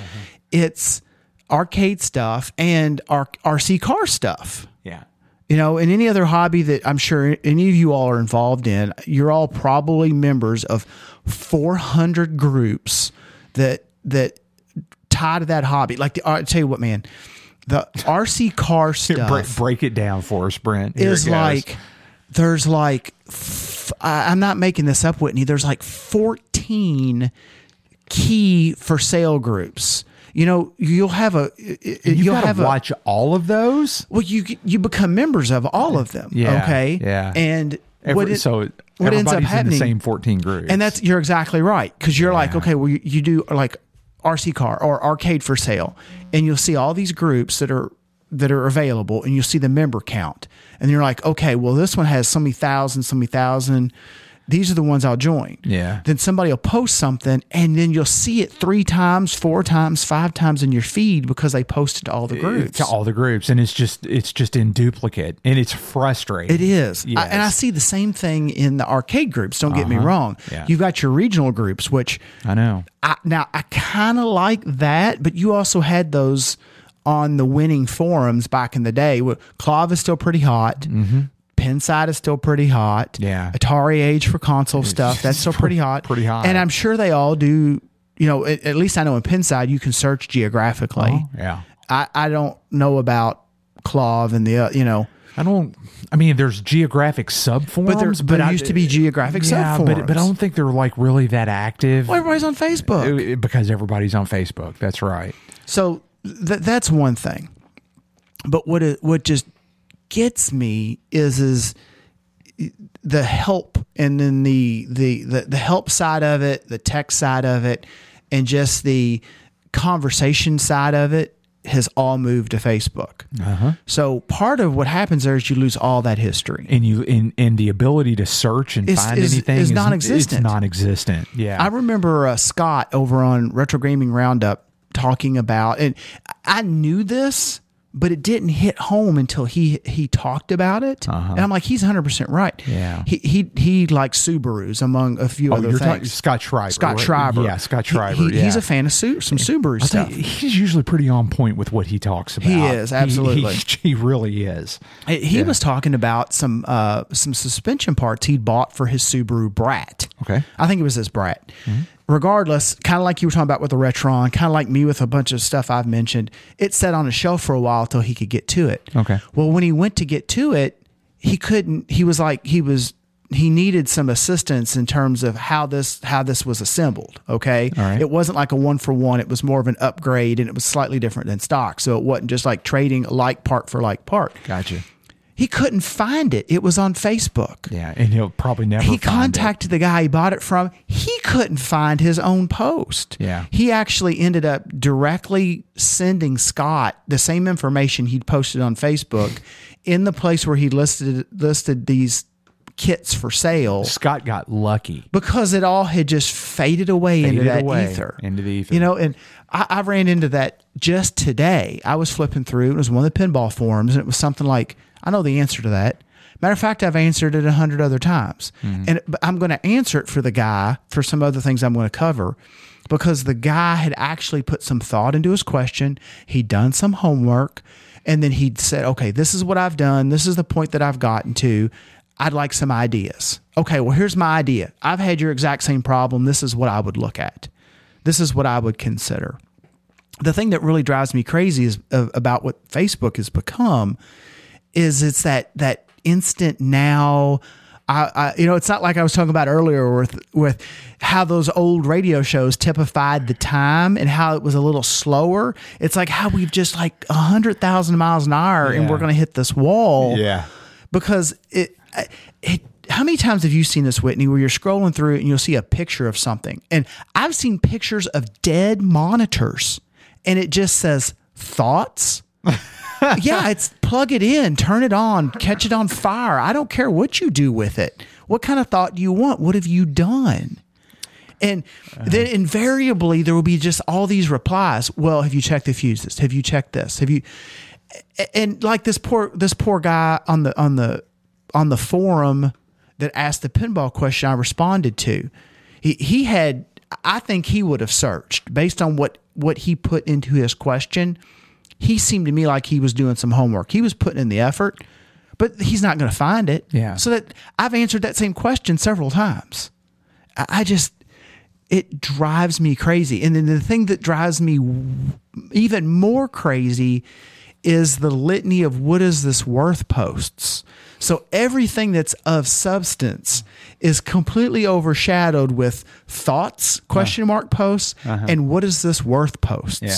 And the what is this worth is, in my opinion, first of all, you can generally tell by the poster, like if they have any other history, if you've seen the names before, that kind of stuff. Because even if these groups with thousands of members, there's still usually just a handful of people that are really active. They're either new, something they've come across, which happens a lot in the RC car world because they'll find something in an attic or at a yard sale. Yeah. Pinball and video, not quite as much, but generally it's something that they've come across, or they're not in touch with the community to have an idea of the pricing. Or they're not doing their own research because just like the thoughts posts, I'll just ask. I'll take a picture of it with my phone Because that's easier. and I'll post it to a group that I just became accepted a member of. Because I'm going to make somebody else work for me. And I'm going to have somebody else tell me what is wrong with this or Yeah. what it's worth. Yeah, exactly. So I can sell it and go buy whatever. Yeah, and then move on down the line. Yeah. It just, I don't know. It's the barrier to entry is low, which has become a detriment to us as a society, not just to pinball and RC car collectors. Yeah, I can totally get it. It drives me insane. Yeah, at least with a forum, there's a formalized way to search, and they would have a UI that would allow for You can't controlling the search. But Facebook, you can't. You can't even do it with Google. No. Google tricks. Like like site colon. I'm never honestly really tried that. But when's the last time you've searched for something and had it come back with a link to a post in Facebook? Never. No. Mm-mm. That something that actually is a very good point. It's true. It's true. It is. I have seen things that I know the answer to. Yeah. In one of those oddball, I'm seeing a picture of a display and I know that's a monitor and the picture next to it is the back of the monitor, but I know what the monitor is because in the picture they took of the part number on the tube that nobody cares about, that doesn't help anybody that knows anything about monitors, realizes they need to know what the chassis is. I could see enough of the chassis to know what the chassis is, to know what that problem is. I'm not answering it because you just posted 2 pictures and said what? What? Yeah. Yeah, exactly. And you're going to make me work. You're going to make me work to pull it out of you. I'm not doing it. Yeah, I get it. I get it. So if you're going to post something on Facebook, at least be respectful to people that you're going to ask do help some from. homework. Yeah. I get that. I totally get that. Any good information that's out there just gets lost. Just like we're talking about the searching thing. So ultimately that comes to, I think, I can't wait to this part. I can't wait to this book, this chapter of society close. It implodes on itself. Yeah. I mean, this really drives home, I think, a crux of maybe a different yet related question is, has Facebook made things better or has Facebook made things worse? So for the few things that it excels at, ultimately, I think it drags everything else down. I would argue that there's really nothing that it excels at. Oh, fair enough. From a societal perspective, because I mean there are studies, and I mean talk about me joking with you about not preparing about Brunswick, Georgia. Yeah. Can I cite it right now? No. Can you find it? Yes, because it's in Google. Yeah. There are studies about the psychological effects of Facebook, and I'm guilty of it. What I'm about to say. Yeah. But I'm guilty. But that also proves the point. Well, I'm guilty of it because here's the point. Yeah. Everybody's life isn't roses. Everybody's dinner isn't always perfect. Yeah. But they're only going to post pictures of all the kids smiling. Everything curated. Everything is curated. I mean, everything is perfect. my brand new this. You're not going to see the 99 other things that are the struggle. Right. That's exactly right. So that's where some studies that I've read about and read, they focus on this psychological effect that the viewers of those timelines have because Whitney's having a better life than I am. Yeah. And it's out here for display on top of that. Yeah. And it's not, well, I'm facing this problem. My mom is sick. I'm having a hard time at work. This, that, and the other thing. But oh my gosh, all my friends, they're all smiling and they're all out partying and they're eating wonderful food. And so then that starts to have a negative effect. Yeah. And I'll be honest with you, I post almost nothing on Facebook, and the things that I have posted, I've posted one thing, honestly, in 2019 and even a few things in 2018. And it was a test of that theory. Oh, okay. Because I'll post something and it's kind of a fun, whimsical thing. And knowing people that don't post a lot on this side as a viewer, when someone posts that's a friend of mine that doesn't post a lot, it gets bumped real quick in my feed. I see it. Then I'll go back and I'm like, okay, what else is Bill, Bob, Steve, or whoever posted? Nothing. Yeah. All right, so Facebook is promoting them a little bit. Yeah. They get curated, bubbled to the top of my feed. I'm sure the same thing will happen to me. Post. And I'll post something.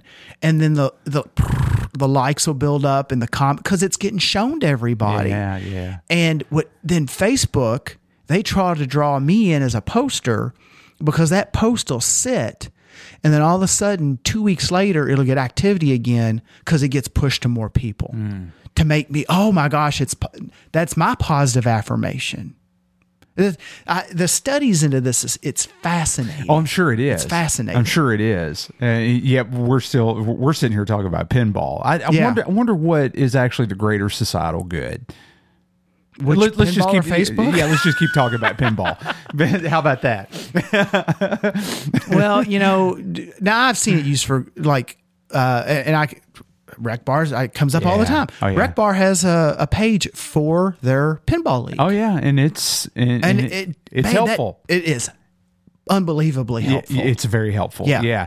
And I'm sure there are support and self-help groups and everything. It's a tool, it's a tool. And whether it's used for good, whether it's not, that's the question. Makes me think of that episode, one of the earlier seasons of Star Trek Next Generation, where Geordi was become addicted to the holodeck and he created the simulation. Oh, yes. Yeah. And it was quietly referenced down the road in other episodes. Several times, actually. Yes. Yeah. Yeah, that's exactly right. That's exactly right. So, yeah. Man, it's just... Facebook ties to games, pinball, arcade. Just like I said, just don't go for the quick win. Do your homework. But then again, it's hard to do it. Yeah. If that's your only resource. Yeah, so it's like this self-fulfilling prophecy. You want people to do more, but the platform that maybe the only platform they've ever known is just that. And it's like, well, they've got the tool doesn't let them do any better than that. Well, Whitney, it's kind of a bad deal. This is a good segue. So we'll take a little break and we'll slide into segment 2, which we're going to start off with a tech segment about about optos, video and pinball machine optos. Okay. And we'll talk a little bit about resources for repair. Oh, well, which ties into good on you not being able to use Facebook as one. So fair enough. Anyway, that sounds good. And then we'll spend some of your money, and I promise I won't do it as a post in a Facebook group. Great. There you go. How's that? Perfect, Whitney. Thank you.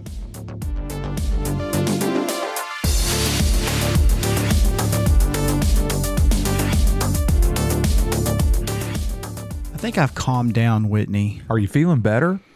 I don't know about better. Okay. I'm emotionally, I've I still feel roughly the same. I still have the same opinions. Yeah, fair enough. Well, and that's to be Physically, expected. my heart rate is returned. Okay, all right. That's to be expected. That's to be expected. So your position hasn't changed. It's just, no. Well, it did change in that you took away my soapbox, so I'm no longer on it screaming. Well, we do have a show. We do have a show to record here, Brent. And we're not. We don't want to be the Alex Jones of pinball podcasting or anything. Yeah, I was out in the driveway kicking rocks and just yelling about Facebook. Yeah, selling vitamins all at the same time. Going, I know these things will do you better. You had to reel me back in so we can finish this up. Exactly. I've got some technical stuff I want to talk about. I want to spotlight some stuff from our buddies over at Podcasserole. Oh yeah, that's going to be so good because you don't even know what it's about. Well, it's going to be so good. I know. Podcasserole is good because you have faith in me. I do, and I love Misplaced. Well, misplaced as it may be, but I do love Adam and JP. Is that. I love one of them. Oh, okay. Well, I'm not going to say. I'm not going to get it. I'm not going to get in the middle of that. I gotta start some sort of. There's got to be some sort of tension. The pot has to be stirred. They can arm wrestle over which one I love the most. Fair I don't enough. care. Okay. That's fine. That's fine. So I mentioned I want to talk a little bit about Opto. So what brought this up is I had the opportunity. I did over the course of the month. I did kind of a quick repair and helped out some folks. It was an Opto for a Williams System 11 game. Okay. And it was for the drop target, a three bank drop. What game was it? I believe it was a police force. Oh, okay. So there's a couple. It's not one I'm immediately familiar with. It's a fun little game. Is it? I think it's an Owsler game. Okay. Kind of neat kind of a concept type of a deal. But I just don't really think I've ever seen that. There's been a handful around, but times. Yeah. Okay. I don't recall very many being at shows that you and I both talk been about at. it. And I'm going to look it up because I want to see if it's what I'm thinking. So the thing here in that game, and as I understand, this board or similar to it is used in System 11 and some WPC era games.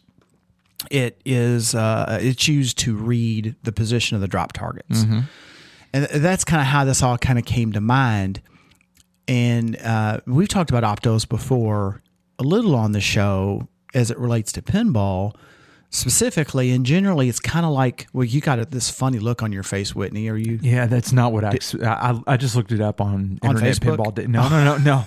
No, because I found it. I was able to find it on the site I was using in Internet Pinball Database, and that is not what I expected. So I have not played this game. Okay, for sure. So we've talked about Optos before, like your typical Opto on a ramp is going to be like a little holder and a small little PCB that an actual receiver and transmitter solder to, and they look like a little LED, mm-hmm. and it'll shoot across the ramp this infrared light that you can't see that the ball passes through and all that. Type of Opto I'm talking about here is all in a little self-contained little plastic package, and they kind of look like a U, but like with squared off corners. So it's like two little legs sticking out. And typically, like in the pinball side of the house, you'll see them a lot in mechs. For example, the Thing Hand in Addams Family. It's got two Optos on that mech on a board, and as the hand moves, there's a I don't know what you'd call it. Maybe an interrupter is probably the correct term. A little tab that hangs off the mechanism. And as it passes through the Opto, the game reads that as a limit switch. And it says, oh, thing is all the way one way or thing is all the way the other way. Police Force is actually talking about Police Force. It's got a toy in the side of it that's like a police car. Mm-hmm. And you can lock a ball in it and then and it comes down the side of the playfield. Yeah. I haven't had one apart, but I would be willing to bet it's the same deal. It's got two little Optos, one at either end of the little track, and that's how it knows when the car's made it end to end. Yeah, okay. It interrupts. There's probably a little flag, little tab that hangs down and interrupts the Opto. And that's how those drop targets would work. The back of that era drop target has a little tab off the back of it, and it would pass through the opening in that little U shape and interrupt it, and boom, the drop target's up or down. Mm-hmm. You'll see these a lot. Also, the style in arcade games. So like a Gore Flight stick, it has 4, one for each direction. Mm-hmm. Even though it's the same stick, same mold, and the base is the same. I'm trying to remember. Tron and Satan's Hollow, I think, actually has discrete leaf switches on it. I think they do, if I'm not mistaken. Yeah. I'm pretty sure they do. Yeah. They've got a an actuator that reminds me of a Pac-Man, the one on a Pac-Man. Yeah. It's got four. It's got a base. I bet actually, if I looked at it, I bet the base off of a Pac joystick is probably the very same weld or metal piece of metal that's on those. Yeah. Regardless, Gorf actually has optos for the directions. If you've got a pole position, the wheel, that's an opto, same type of opto. If you've got a Tempest or any spinner game, the spinner's got an opto in it. Trackballs, same deal. In those cases, like your spinner and your wheel, one where you've got continuous motion, it's the interrupter is a disc. If you've ever had trackball part or looked under a spinner, you've seen it's a disc with a bunch of like little slots cut in it, and it can read those.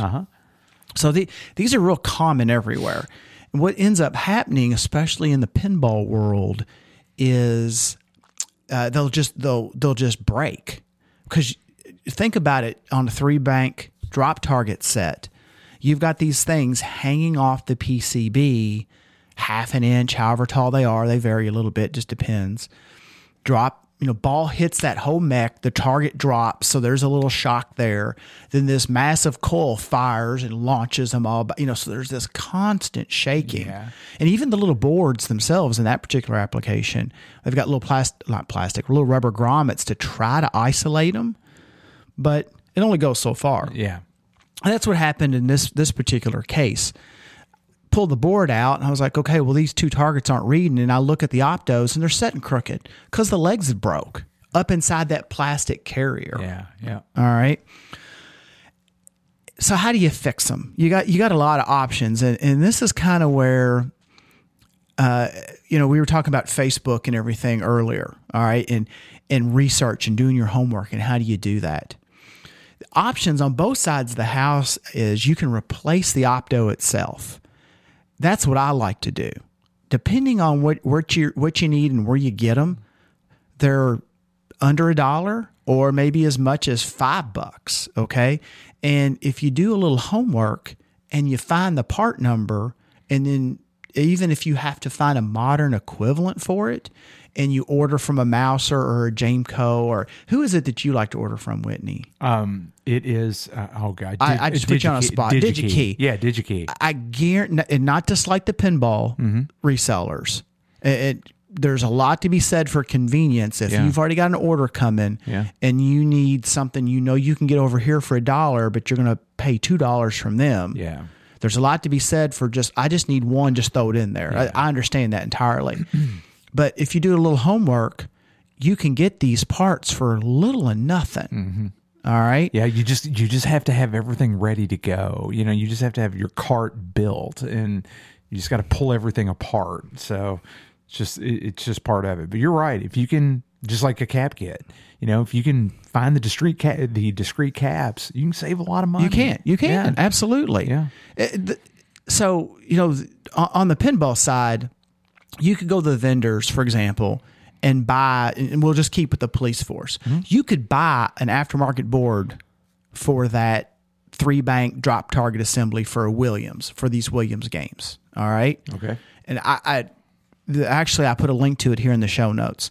So the board runs. Oh no, that's just an opto. I'm sorry, I thought I had a link to it. So whatever the board runs, I guarantee you it will be more than the discrete parts.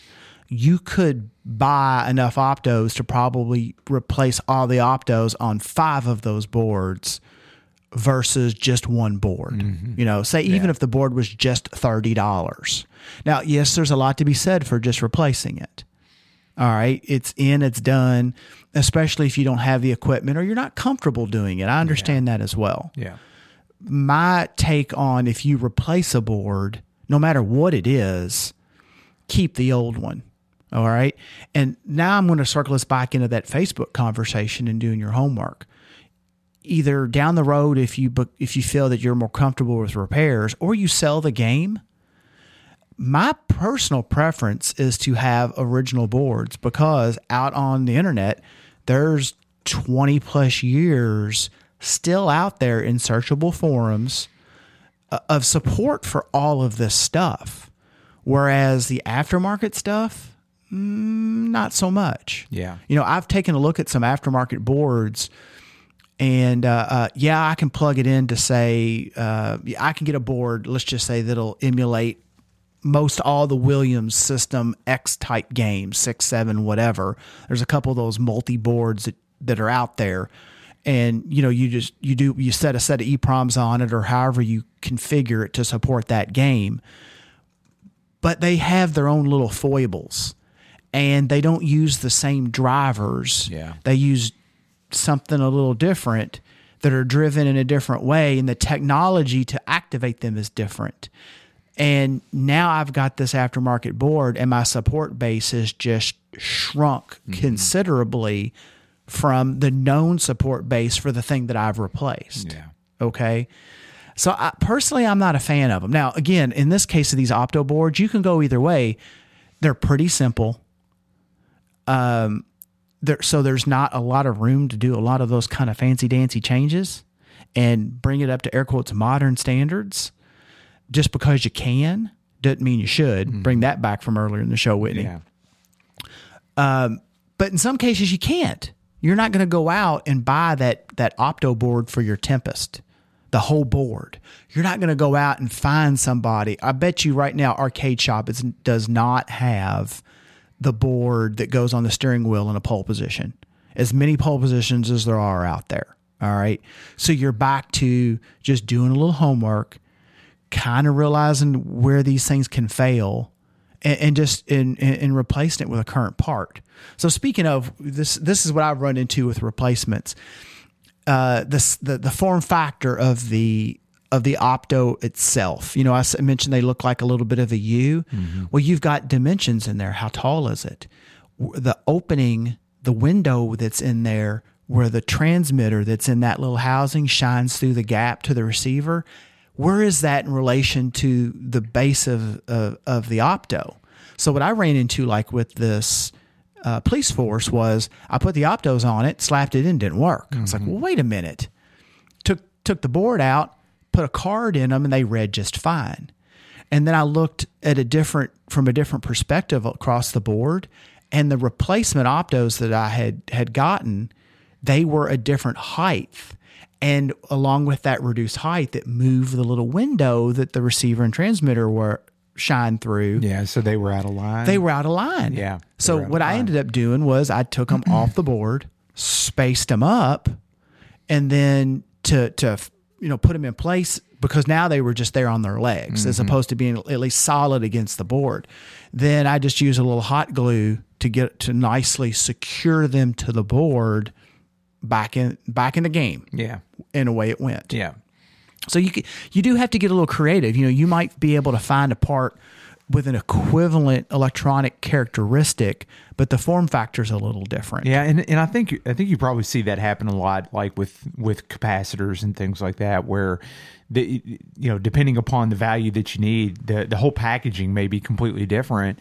And I see a lot of people on Facebook that they get kind of wrapped up in that, and they say, "Oh, will this work?" And it's like, yeah, electrically, it's exactly the same. Absolutely. It's just the packaging is different. So yeah. Well, today the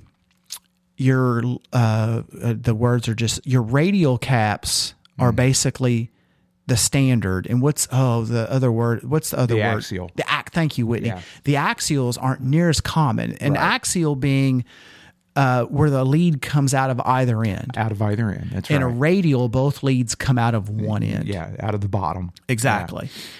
Yeah. And the way you deal with that today is you pull your axial off, and generally on your smaller caps, you can lay the legs out flat, and it will actually stretch for the most part and fit.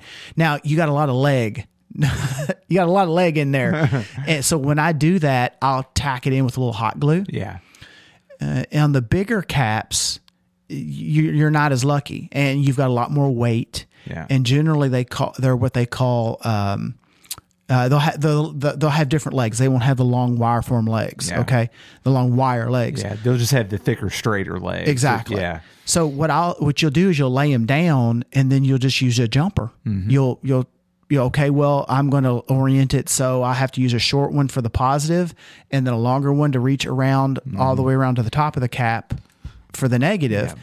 And if you're lucky and the PCB has holes in it because the original cap was so big they zip tied it, you can zip tie it down. Yeah. Otherwise, you got to hot glue it. You just got to get creative. Yeah, and I'll tell you, even on doing like cap kits on monitors and stuff where I've had to do that, like for filter caps and everything, I'd have to go and like bend the legs with a set of pliers in order to get things to fit. You know, it's just the way it is. You've got to get creative. And the same thing here. You know, like the Gorf. And I thought about pulling out my notes, but I decided not to because I needed an opto for it when I built that Gorf, put that Gorf together years ago. Well, that original part number was long since obsolete. So I found a replacement. And a couple years ago, I remember wanting to share that information with a fellow collector, a friend of ours, Whitney, in Atlanta. And I went to give them the part number, and that part was now obsolete. So it all kind of comes down to, honestly, just starting to feel comfortable with learning how to do your research, put in that footwork. And even if you have to ask the question to find of somebody that has much more experience, hey, look, I've got this. This is what it was. Mm-hmm. I know it crosses to this, but it's not available. Can somebody help me find an equivalent? I'm not versed. Okay. Hey, look, that's when people will jump in and really help you. You know, yes, exactly. Don't post a picture of it with a circle around it that you drew with your finger on your phone and say, what? You know, Yeah. Post it. Yeah. With different color question marks. So yeah. Here's the takeaway from all this. You know, this stuff is repairable and it's fragile. You know, these things weren't meant to last this long. And the parts are out there. You might have to do a little footwork. You can definitely get into the game of buying replacement boards. Even on the arcade side, if you lose the opto in your trackball, those boards are pretty common to find. They run about, I think it's like $20. I think that's what an opto board for a trackball costs. You got two in there. Honestly, it'd be a lot cheaper if you went out and that's probably $1 opto and you just repaired the board. If you wanted to go that route, if you were comfortable with doing it. Yeah. So, you know, we always try to encourage people to be a little bit more self-sufficient. And that's the encouragement here. Yeah. You know? And I think that's well played because you come out on the other end of it better off in a couple of different ways. There's no doubt about it. Mm-hmm. If you ever go to put one of these in, just pay attention to the orientation because you can definitely get them backwards. They should be marked. There should be some sort of mark on the board, and then there should be some kind of mark on the opto, whether it's something cast in the body that shows you where that key pin is, or sometimes the side where your number one pin is, instead of having a flat top on the top of the U, it'll be like a little notch cut out.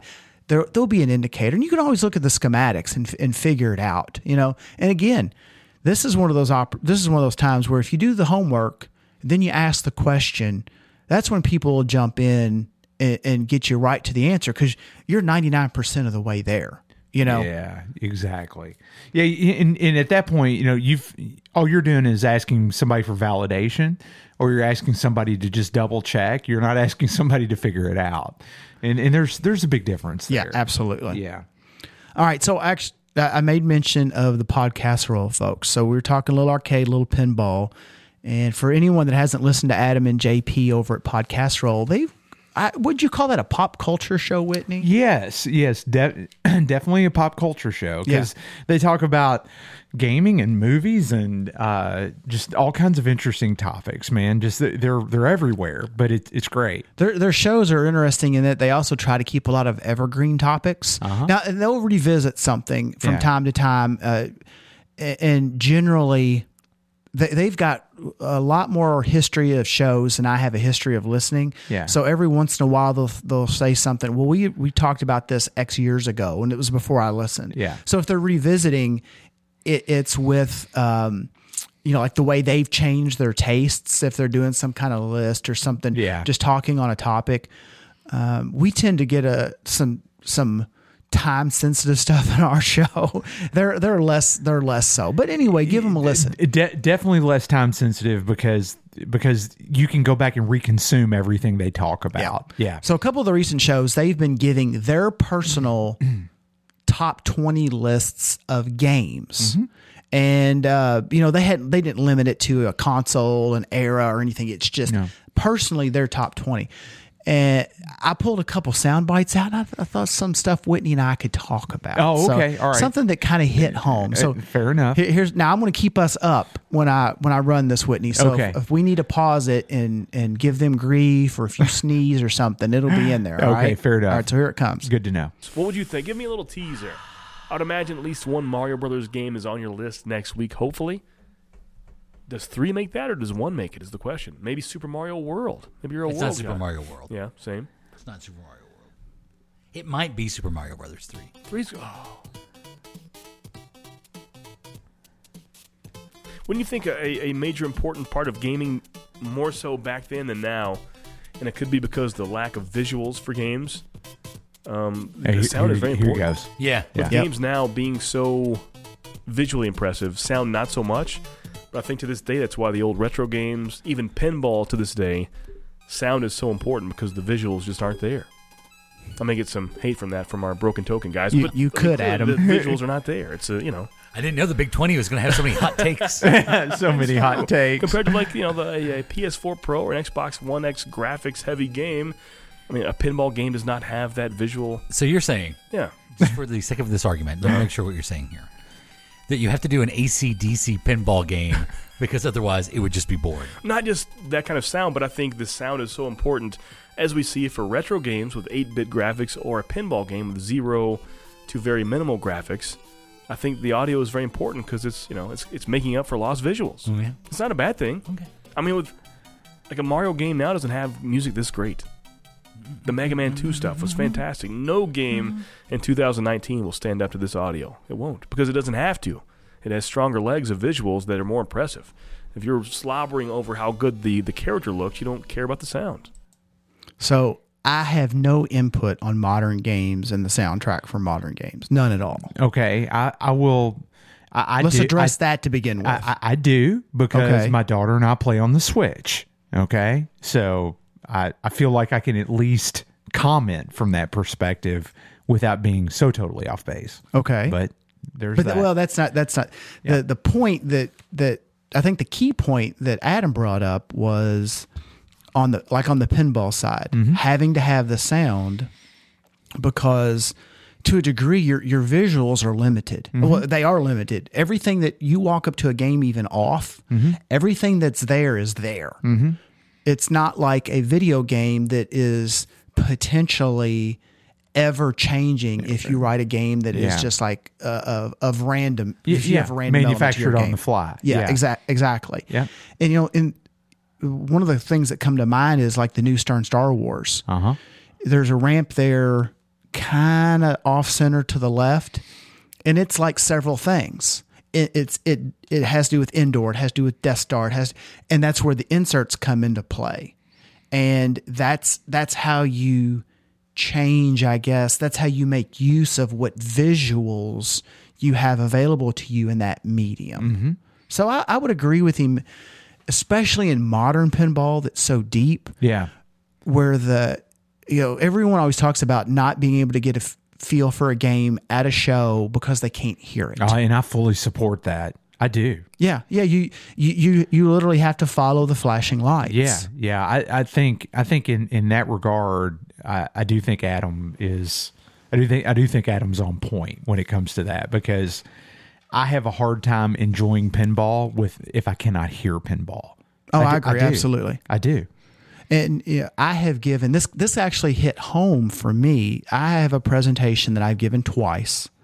I gave it at I debuted it, if there is such a thing. It's not much fanfare because no one fanfares for me. I debuted it at Grand Ole Game Room Expo in what year is this? In 18? Yeah, it was 18. And then I gave it again at Louisville in 19. That is correct. Yes. And the presentation was the crux of the presentation was how you had to use your imagination in gaming. And I started specifically with older arcade and console games and black and white games and 2600 games, and then compared and contrasted even the little bumps in technology at the time, like the 2600 versus the Intellivision, and how like in their like combat game, like the Atari Combat, where you're flying the biplanes, how they drew the clouds differently to represent what was something we all know is a real tangible thing. And then how your brain had to fill in the rest of the visuals. And then bumping that forward into pinball, kind of playing off what Adam was talking about, how you have to use your imagination, like the stuff we just mentioned with Star Wars. Okay, I'm going to indoor. All right, I'm got a buddy up with Ewoks. I do it. Yeah. And how do I go to indoor? Me in my brain as this ball have to go up that ramp. And that's why I love pinball. Right. But when you hit that ramp, and you hear the speeder bike, or you hear whatever, or you hear laser cannon fire or something recognizable. In Ghostbusters, when you're going to the Sedgwick Hotel and you hear the sirens, you're now driving Ecto 1. And when you hit that ramp that 30 seconds ago was something else, but that now represents your turn, and you hear the tire squeal. Yeah. That's what he's talking about. That's what he's talking about. And that's right. For once in my life, and probably the only time ever, I can agree with Adam. Well, you know what? The end result is all that matters. But I definitely agree with Adam on this. And even when he and JP were playing, the Super Mario, I think it was Super Mario 3 background music, I couldn't help but think about one thing that I was doing over the weekend while I was working inside the house. Is on my Spotify, one of my playlists on Spotify, I have video game music. And Brent, I was listening to 8-bit video game music, and one of the songs that came on, You're such a nerd. was one of the was one of the Legend of Zelda songs. Oh, was it? And it was one of the Hyrule. One of the Hyrule themes, and I just, as soon as it came on, I mean, instantly within three notes, I knew exactly what it was, and I stopped, and my brain went back to me playing Zelda as a kid, and it's like that works, you know, yeah. And I can't really say the same for modern gaming. I mean, I will say this. I think some of the soundtracks from games, as like, let's say within the past year or two, I think have really stepped it up. You play like Breath of the Wild, Legend of Zelda Breath of the Wild on the Switch, or even Super Smash Brothers Ultimate, which Grace has gotten into playing. And let me tell you, the soundtrack on that is fantastic. But dude, that's more like a cinematic experience. It's just not central and core to the game like Super Mario Brothers 3 or Super Mario Brothers or even The Legend of Zelda. Well, we're getting into modern games, but I still want to ask you this. Yeah. Have you ever heard of Video Games Live? Oh yeah, I've been to it. So I have too. It's been several years. They came through Louisville, and they may have been through. So what they do is it's Tommy Tallarico. And he'll get a good sized venue. Like when I saw it, it was here at the Kentucky Center for the Arts. That's where I saw it at as well. And that, I feel safe in saying that it's not a trivial thing to get Kentucky Center for the Arts. No. And to get the main hall. Yeah. So he'll have a huge screen, and they'll play these scenes from video games. And they'll start back even with Pong, and then they'll work their way forward, and a live orchestra will play the music. Yeah. And like, I guess with just Pong, it's just somebody down there, maybe the cowbell going tick, Ding, yeah, tick, yeah. and then tick, ding, ding, or ding, you know, or and then- triangle or something. triangle, Yeah, yeah, triangle or and then something. it works its way up. Yeah. And it goes through all the genres, so everything. Here's the question: Yeah. in modern gaming, is it just that? Does it really have good audio? And No, it's they, just. they never got to quote unquote modern gaming. They stopped. I haven't seen it in probably 10 years. Well, okay, now that's a good point. That's a fair Because point. my thought was, is it just being overshadowed by everything else? Let's put it this way: when they got up to the point to where they played the theme for Donkey Kong and the theme for The Legend of Zelda in Super Mario Brothers, people, including me, got up and cheered. Okay. I mean, I was like, yeah, like that. Okay. And I didn't see that happen I know- for Marvel versus Capcom, and Yeah. I didn't see that happen for Street Fighter, and I didn't see that happen See, for... I barely even remember those. Yeah. I remember them going into, I guess, more modern kind of fighting, or Yeah. I don't even know what kind of games they are. franchises, Yeah, more yeah, modern exactly, franchises. yeah. Yeah. And in that situation, they're spotlighting the music. Yeah, they are. Yeah. And that's when you said more cinematic. Yeah. In my mind, I'm wondering if, because it's so cinematic and there's so much going on, Mm-hmm. and is it? I don't know. I haven't played a Red Dead Redemption, but I know Red Dead Redemption 2, but I know it's very story driven. Yeah. Is there not really an opportunity in that game because you're doing mission? Is it more background music Yeah, it's versus? It's a really good question. You know, I like with Breath of the Wild, you get it has background music, but it's just not. I don't know. It's not. It's great. It's good, but maybe it just isn't as iconic as like just The Legend of Zelda or Super Mario Brothers. Because let me tell you, there's a difference. There's a difference. So nonetheless, yeah. I mean, Adam, I agree with you. I agree with him too. My personal experience in classic gaming, sound, definitely Tron. Oh yeah, the Peter Gunn theme from that's in Spy Hunter.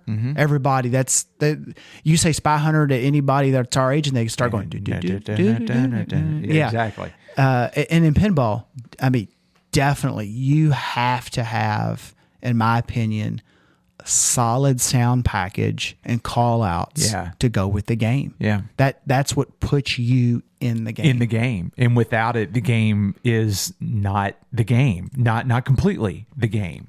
So yeah, there's that. All right, so I got one more thing here from the fine folks from Adam and JP over at Podcast Roll. Okay. So give this a listen, Whitney. All right. I think I know where you're going with this. The Broken Token podcast Right. has accepted our challenge They did. of an over 7-hour podcast. So first of all, I'm just going to stop it right there. Who in their right mind, show of hands, everybody in this room, raise your hand.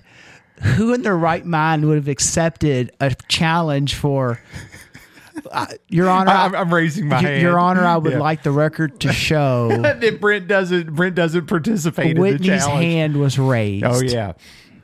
I don't know how we're going to do it. Well, the good thing about it is the challenge isn't time bound. So I don't know how or when we're going to do it, but I can't just let the gauntlet sit on the floor. Well, we could have a Christmas spectacular and just combine some old shows. That's exactly right. Let's go. Let's jump back. Yeah, in. fair enough. I told them that I know they're smart enough to time this exactly to. Yeah, he said. Broken Token says to us a 7-hour, 25-minute, 34-second episode challenge. So who come up with the time? Adam? No, I'm sorry. JP did. It seems awful specific, JP. It was extremely specific. Yes. And I mean, that's whatever. Run for it. Just give us some runway to prep. So is that who? You and the Broken Token mouse in your pocket? Yeah, pretty much. Yeah. At this point, that would be yes. Jeez. We'll have to eat some Wheaties that day. Breakfast of champions. Oh, it's going to be more than that. So Brent, I vicariously signed you up for something is what I did. So I got caught up in the moment. Did you? Oh yeah, definitely. I got caught up in the moment and could not let that gauntlet hit the floor. So, here's Brent. He's out maintaining his lawn. True story. True story. I'm actually out working in the lawn, and then I get this. I'm like, this is what I'm signed up for. This is what we have signed up for. I'm sorry. This is what Whitney has signed us up for. Yes. I hope they don't come back with we did this, now we challenge you to 15 hours. Right. JP, you just wait. Because I'm gonna let you determine the challenge. I'm sure that it will be of no surprise to you that I always have at close reach some kind of interesting thing whenever all of us are together. Yeah. Just wait. So something better than Twinkies? Never know. Oh, okay, fair enough. What would we do? Yeah, I don't know. Because those guys do marathons of podcasts. I mean, really, a 7 hour is not... I know. It's not a stretch for them. They've had, pretty recently, an over 4 hour episode, correct? Yeah. So we're not even doubling what they usually do. But here's the thing, and here's what they got us beat. Adam. Yeah, where's that? They're smart. So, what we could do if we want to do this 7 hour and 25 minute, 34-second episode is we could take some of their shows and put it in the middle of our show. Problem solved. And call it a cross-promotional show, yes. Buried somewhere within this episode. Very so. Yeah. They have vast intelligence to just talk about. That is for sure. To just openly opine about circuits and all that technical stuff they talk about. Right. That seems like school. It's like me talking. We talk about movies and games, but imagine being so smart where I can talk about how they made What Remains of Edith Finch. I couldn't make a projector. Right. We just talk about what we like. Yeah. They don't talk about, they like the cherry animation in Mrs. Pac-Man. They talk about how that cherry animation was made. I know. Like how a pixel's born. Right. That might be a show title. Oh. I don't know if it rivals me and my porch comments. I don't know. I'm pretty high on the porch right now. I seriously am. How a Pixel is born. How a Pixel is born. We could save that and use that. But that might be a topic for a panel. Oh yes, yes. Because we are going to. I'm sure when the Nashville show rolls back around in November this year at the Grand Ole Game Room Expo, it might be a very good. Very good topic. Very good session topic. We're not paying him royalties. No. We don't have to do that. Absolutely not. No. Don't get all crazy on me here. No. We don't have budget for that, Brent. Come on. No. Well, we can give him Twinkies. I've done that before. Yes. Okay. Yeah, that precedent has already been set, so we're good on that. Back to the guys. Yeah. That's the Broken Token podcast. Yeah, but it's great. That should be their subtitle. It makes me feel smarter, but yet dumber at the same time while listening. Yes. I feel like I'm learning something, but then I'm like, why did I not know this before? Why did I not listen in class? Yeah. Why are you guys using words I don't know what they mean? It's a lot of syllables. Let me pause this and look it up. Because when I listen, it's like a 5-hour episode. All the pausing I'm doing and looking up words. What's a Wankel rotary engine? It sounds... Well, JP, it's this really cool engine that was designed by a gentleman in Germany, I believe. Yeah, Felix Wankel. Felix Wankel. Yeah. And we just pulled that right from the top. Whitney had the name, and we knew that right off. Exactly. Whatever. Done. Those are cool motors. Yeah. You ever had one? Yeah, I had an RX-7. Oh, man. It was awesome. They would wind up to the moon, and they just ran. Yeah, they ran, but man, I'll tell you, they really lost torque up top. So, yeah. Oh, I could see I could see that. But they had tons of grunt down low, man. I've heard if you ever had to split the case and take them apart, that it's not fun. Yeah, I actually did an engine swap on mine. So, did you just swap the motor? Yeah, it was. They're really tiny too, aren't they? They are. They're extremely tiny, but they weigh a lot. At least the one that mine was. I think is probably the reciprocating assembly in the center. I'm sure that's probably solid. Yeah, cast iron, and so the outer shell of the motor, the quote the block was cast iron. So it was heavy. It was like carrying around a cast iron 5-gallon Felix bucket. was a genius. He was a genius. Yes, he was. All right, so yeah, there it is, the Wankel. Yeah. Sounds fair British. enough. I don't know. Sounds British. But they could possibly do a 7-hour. We'll see what happens. Yeah, I'm looking forward to that. Yeah. Yeah, so are we. That's awesome. Yeah, so I'm at work, cruising through lunch or whatever, and I see the tweet and I read it on my phone, and I'm like, oh yeah, we got that. That's no problem. Challenge accepted. So there it is. I still don't know who we is, but I don't know what I've been drug into. Well, that's the entirety of it. So we'll find a way to make it happen. So there's that. All right, we'll figure something out. We'll something figure magical. something out. But you know what? You know what they say about paybacks? I'm not going to say the word, but paybacks are something. That they are. All right. Speaking of something, I'm buying something here, aren't I? Well, here's the thing. That has got to be. Well, that's a fairly good segue for us. It's a fairly good segue, but here's the thing, Brent, and I hate to say this, but man, dude, I think we're starting to run out of steam on spending your money here, man. I'm not upset at all. I was going I to just say, told you when the show started, I'm in the market for a new car, so I'm slowing down. Yeah, here we are. Dude, I will say this, over the course of 5 years, I think we've covered so much that there just really, I've noticed this over the past several months, there just really has not been a significant amount of product releases or anything like that. Not to say that it's just all quote unquote stopped or that it ever will stop. I don't think that'll be the case, but we're definitely starting to see a trend where everything is much more highly curated now for very special interest or very specialized needs. The low hanging fruit has been addressed. The low hanging fruit has been done. That's exactly right. I'll reference him again on Retro Gaming Roundup. Scott Schreiber has made the comment about the.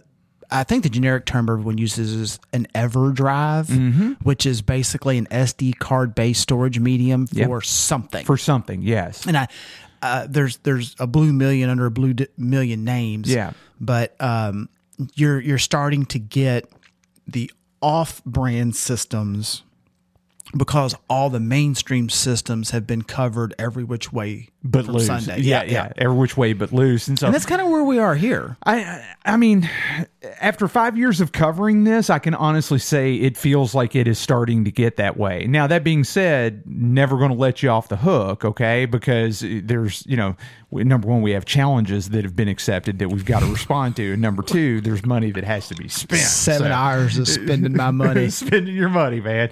Ooh, dude, we should take all the segments, all the Spend Your Money segments, and just run them all as one episode.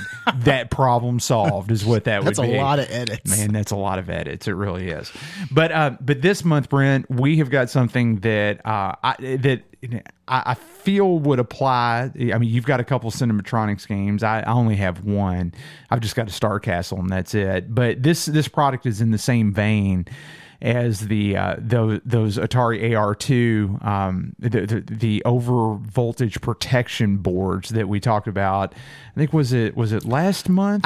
It was a couple months ago. Or was it a couple months ago? Because I remember thinking I hadn't heard of this being an issue on an Atari, but it rung familiar on the Cinematronics. Yeah, and this is from a Clove forum member, Vector Collector, and he's the gentleman that has come up with these over voltage protector boards for the other systems. It looks like, we discussed this back in April of 2019.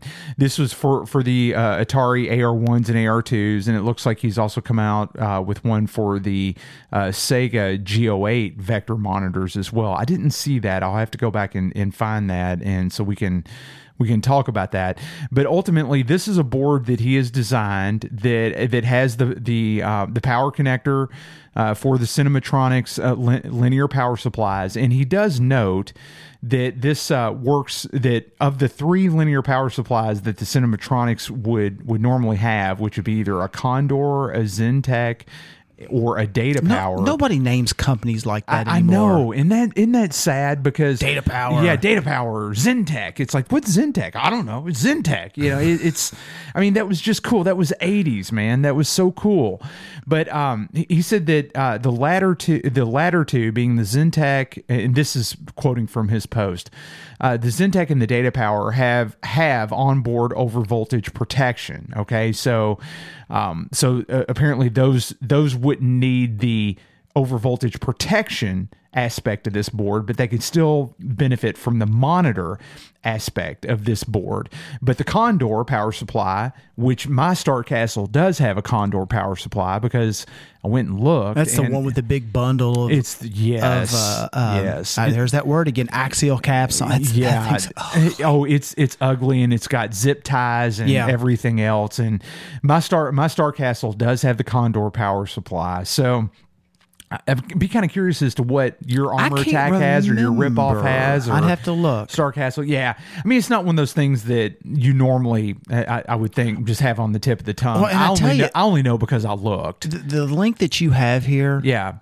If you've got a Cinematronics game, you've got to look at this because you really do. it has got a ton of information on like the connector pinouts, the troubleshooting. I mean, this guy's done his homework on this thing. Nice. It looks sweet. Yeah, and so it just real quick. I mean, how this kind of plays itself out is this is one board that you mount inside the game. Okay, so you plug your power supply into this, and then it has the voltage readouts for all of the different voltage rails for the power supply, and it has status LEDs for the 6.3 volt AC, the spot killer voltages, the 5 volt, the plus or minus. I'm sorry, no, just the plus 5 volt over voltage protection and monitor there.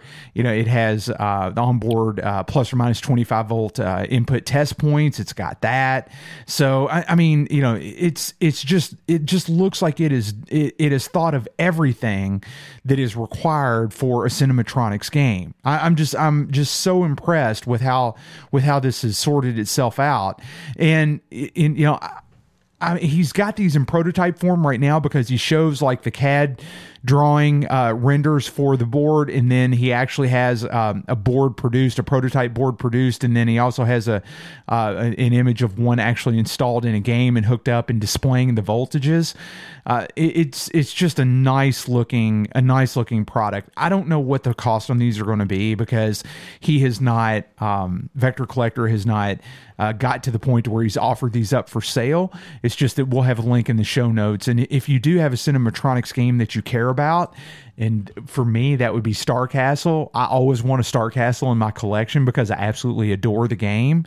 This is something that's pretty cool. And in my mind, this is something that makes owning the game easier over the long haul.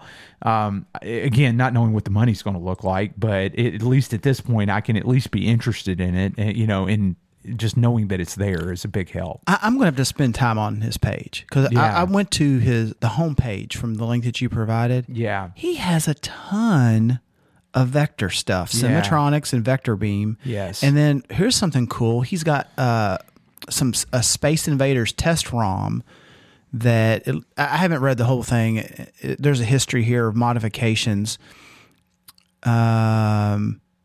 Looks like several people have modified it, but I've gone out before and I've got the multi game that you plug right into the processor slot. Yeah, and then the brace kit. The brace kit. Yeah, the brace kit. So the upside there is you don't have to worry about the 42,000 variations of the EPROMs they used, and the mystic arts that involve restrapping the board for the different versions. So if you use a test ROM, you got to change stuff around to make it work. You can just plug the brace kit in. But he's got I mean, there's a really cool test ROM here that shows you, looks like check all your sounds, check your, I guess I'm assuming it tests RAM, it tests. Yeah, I mean, I'm just glancing down the page at all this stuff. There's repair logs on here. There's all kinds of Cinematronics manuals, all in one place. I mean, this is awesome. Yeah. It looks like he's really done a lot of archival work on top of his design work, and so from that regard, it makes me look at what he's offering, and my respect level goes up even that much more because the legitimacy of it rises significantly because you can tell he's done his homework. Here's a RAM test ROM for your Cinematronics games. Yeah, that's nice. Yeah, that's fantastic. So like I say, we'll have this in the show notes. And again, this is a Cinematronics overvoltage and monitor add-on board. Okay. Yeah. So check out the link and if you're listening and just maybe try to remember, it's outerworldarcade.com. That's it. Go there and you'll find everything that Brent was just referring to. So, from a spend your money perspective, Brent, I don't have a dollar amount on that, but you know what? Things like this, Brent, they're priceless. So we've got to hop on the train when the train comes into station, man. No, in all seriousness, I did post in the thread because just to get a spot in line and just to subscribe to the thread, because this is one of those scenarios where it's like, for as finicky as the Cinematronics boards are, the power supplies, just the whole setup on those games, it's like this is nice. Really, really nice looking. So there we go, Brent. I spent your money, but I didn't spend a dime. So there's that. Oh, well, I don't know. Thank you. You sound so thrilled. you sound so thrilled. Thank you. Yeah. I'm not sure here. I don't know what you're looking for, Whitney. Yeah. But that's all I got. Whatever. Yeah. All right, man. How about let's get into a little bit of news, and then we've got some feedback as well.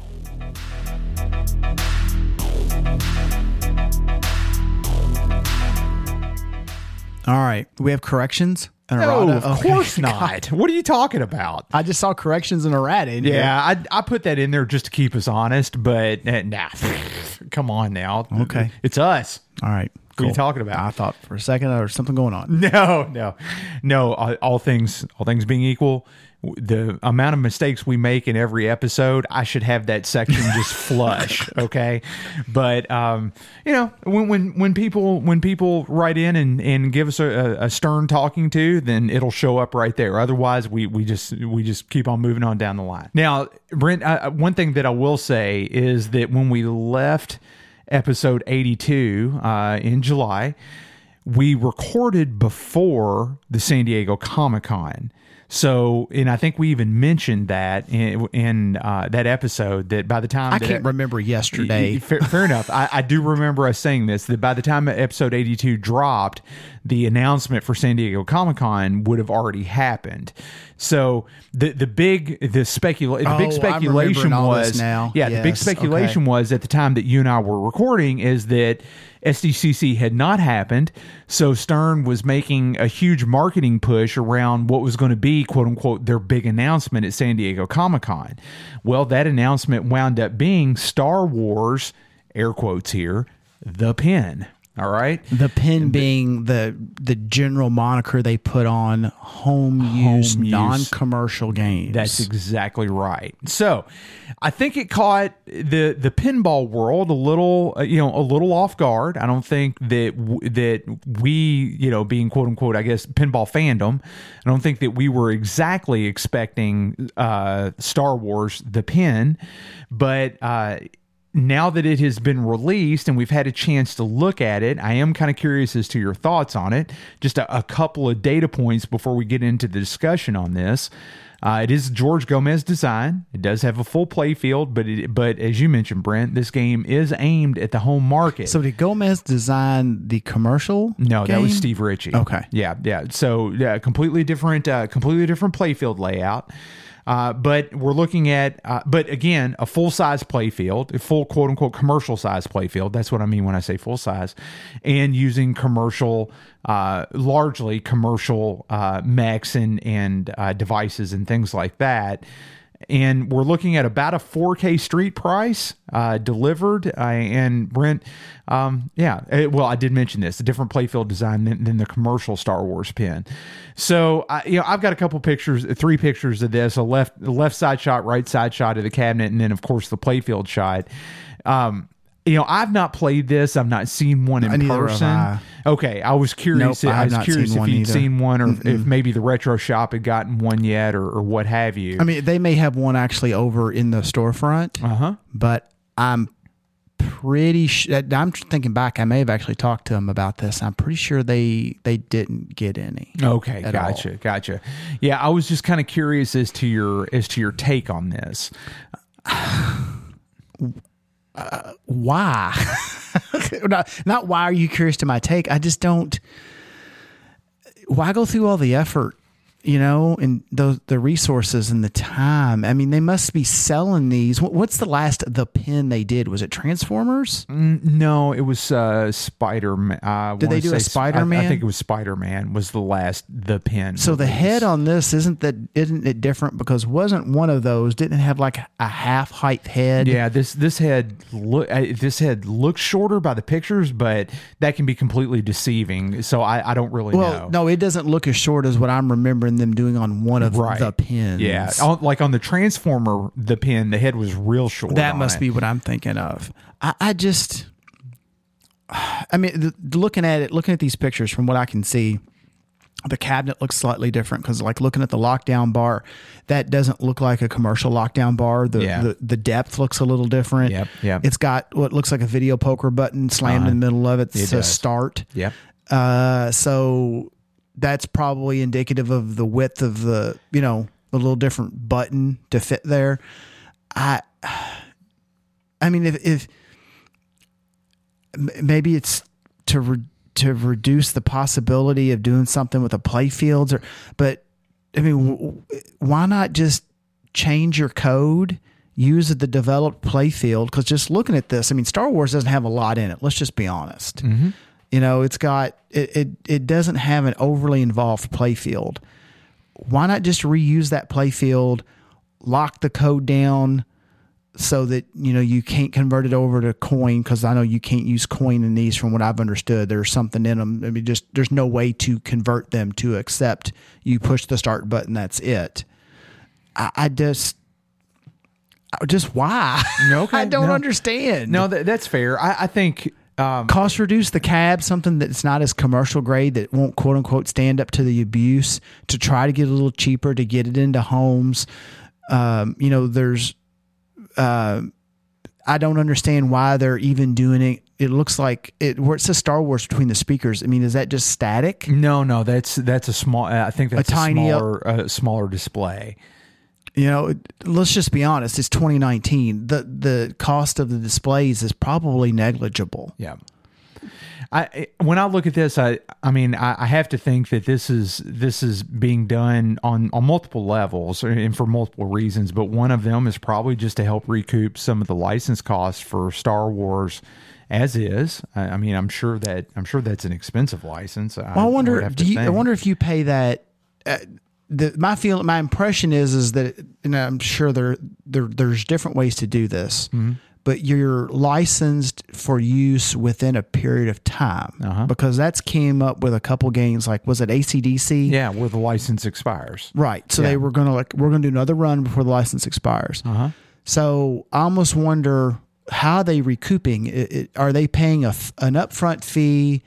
And then like a flat fee plus a per machine machine, or is it a per machine? Yeah, I see that's the things we don't know. Yeah.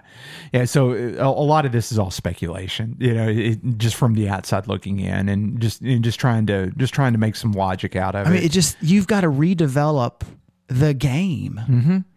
Now, that being said, it looks like it would be a pretty fun game. I mean, full size playfield, full size mechs and everything like that. I know that not all of the mechs on the commercial machine are represented here, but I'm looking at the playfield. It doesn't look like it wouldn't be fun. It's just. From that scenario, I'm just left to wonder: is it going to live up to the potential that they want it to live up to? That's the question that I have. I mean, I hope it does. But I'm trying to zoom in here. So, does it actually have?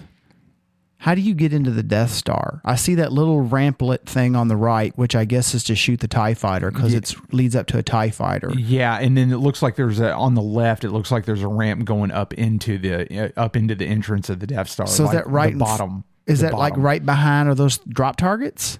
It looks like there's one. Yeah. Yep. So you got those 3 drop targets. It's right there, just above Obi-Wan. Right, right above his head. That it looks like you have to knock those down in order to get entrance to the Death Star. So then and then that probably comes out that wire form that drops back to the end lane there. Yes, yeah. So you go in the front, and then it would roll out of the Death Star in the back, and then come back down to the end lane via that. Is it ramp. just me, or does it look like there's no playfield rail on the left side? It looks just like it's using the cab wall as the playfield rail. It does look like it's using the cabinet wall as the rail. That is correct. That's interesting. Yeah, that's what I see. Interesting. Yeah, so I'm kind of curious as to whether we'll start to see home, or I guess the pen versions of a lot of games going forward. I'm curious if this is going to be a more permanent type of marketing move by on Stern's behalf to at least do a run of the pens for what we see going forward. Now, this will kind of transition us into our next news item. Stern in between our last recording and this recording, of course, they've released Jurassic Park. And there has, at least not to the date, pen commercial, not been a quote pen release of Jurassic Park. This is a normal commercial release with a Pro and LE. So what else of the Pro Premium and LE? The pen wise, the only ones I can think of is this: Star Wars, Transformers, and Spider-Man, and they did one for Iron Man. Oh, as well. did they? Mm-hmm. Yeah, I don't remember that at all. Yeah, it was way long ago.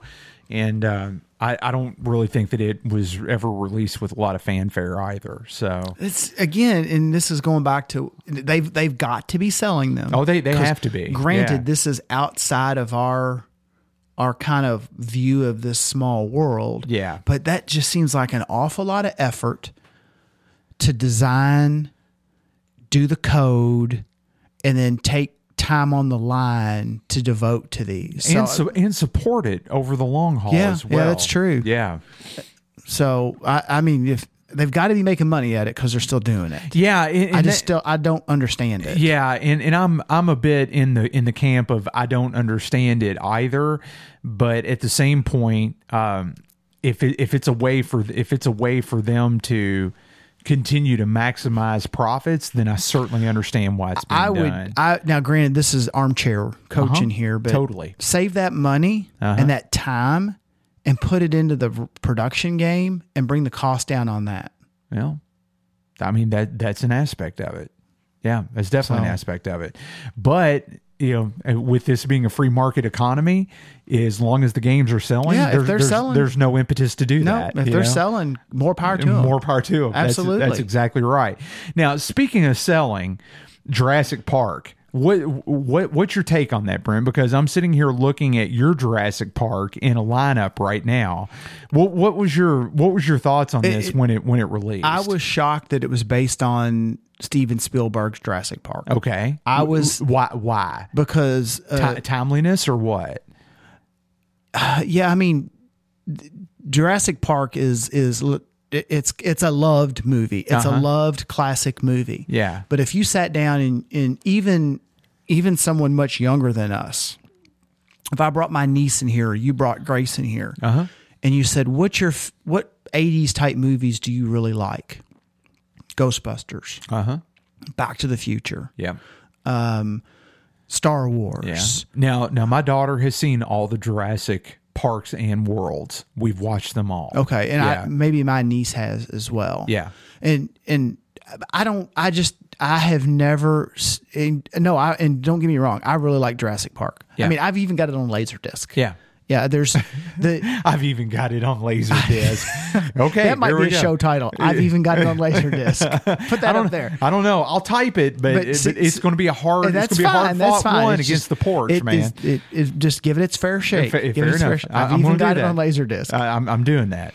I saw something the other day on YouTube where somebody was showing how Spielberg, the aspect ratio he shot Jurassic Park in, and how that and the angles he was able to use in the shots brought it closer to the viewer and made it that much versus the modern, Oh, and yes. they would take similar shots with similar like people and similar dinosaurs and similar situations and show how the modern version just doesn't bring that warmth and that character to it. It really makes you appreciate not only the movie more, but Spielberg's work. Yeah, Spielberg's work. And I'll tell you, you go back and you watch Jurassic Park today, it holds up. Oh, yeah, it looks does. It good. does. It looks real good. That was part of it as well. Yes.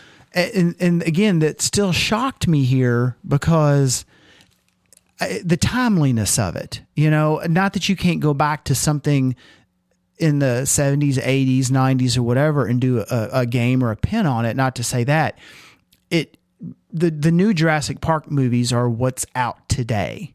And as far as I know, I mean, I'm assuming they're going to probably do another one. I mean, if they made money, they're going to do it. Yeah, Chris Pratt's a exactly. hot Yeah. commodity because Star-Lord.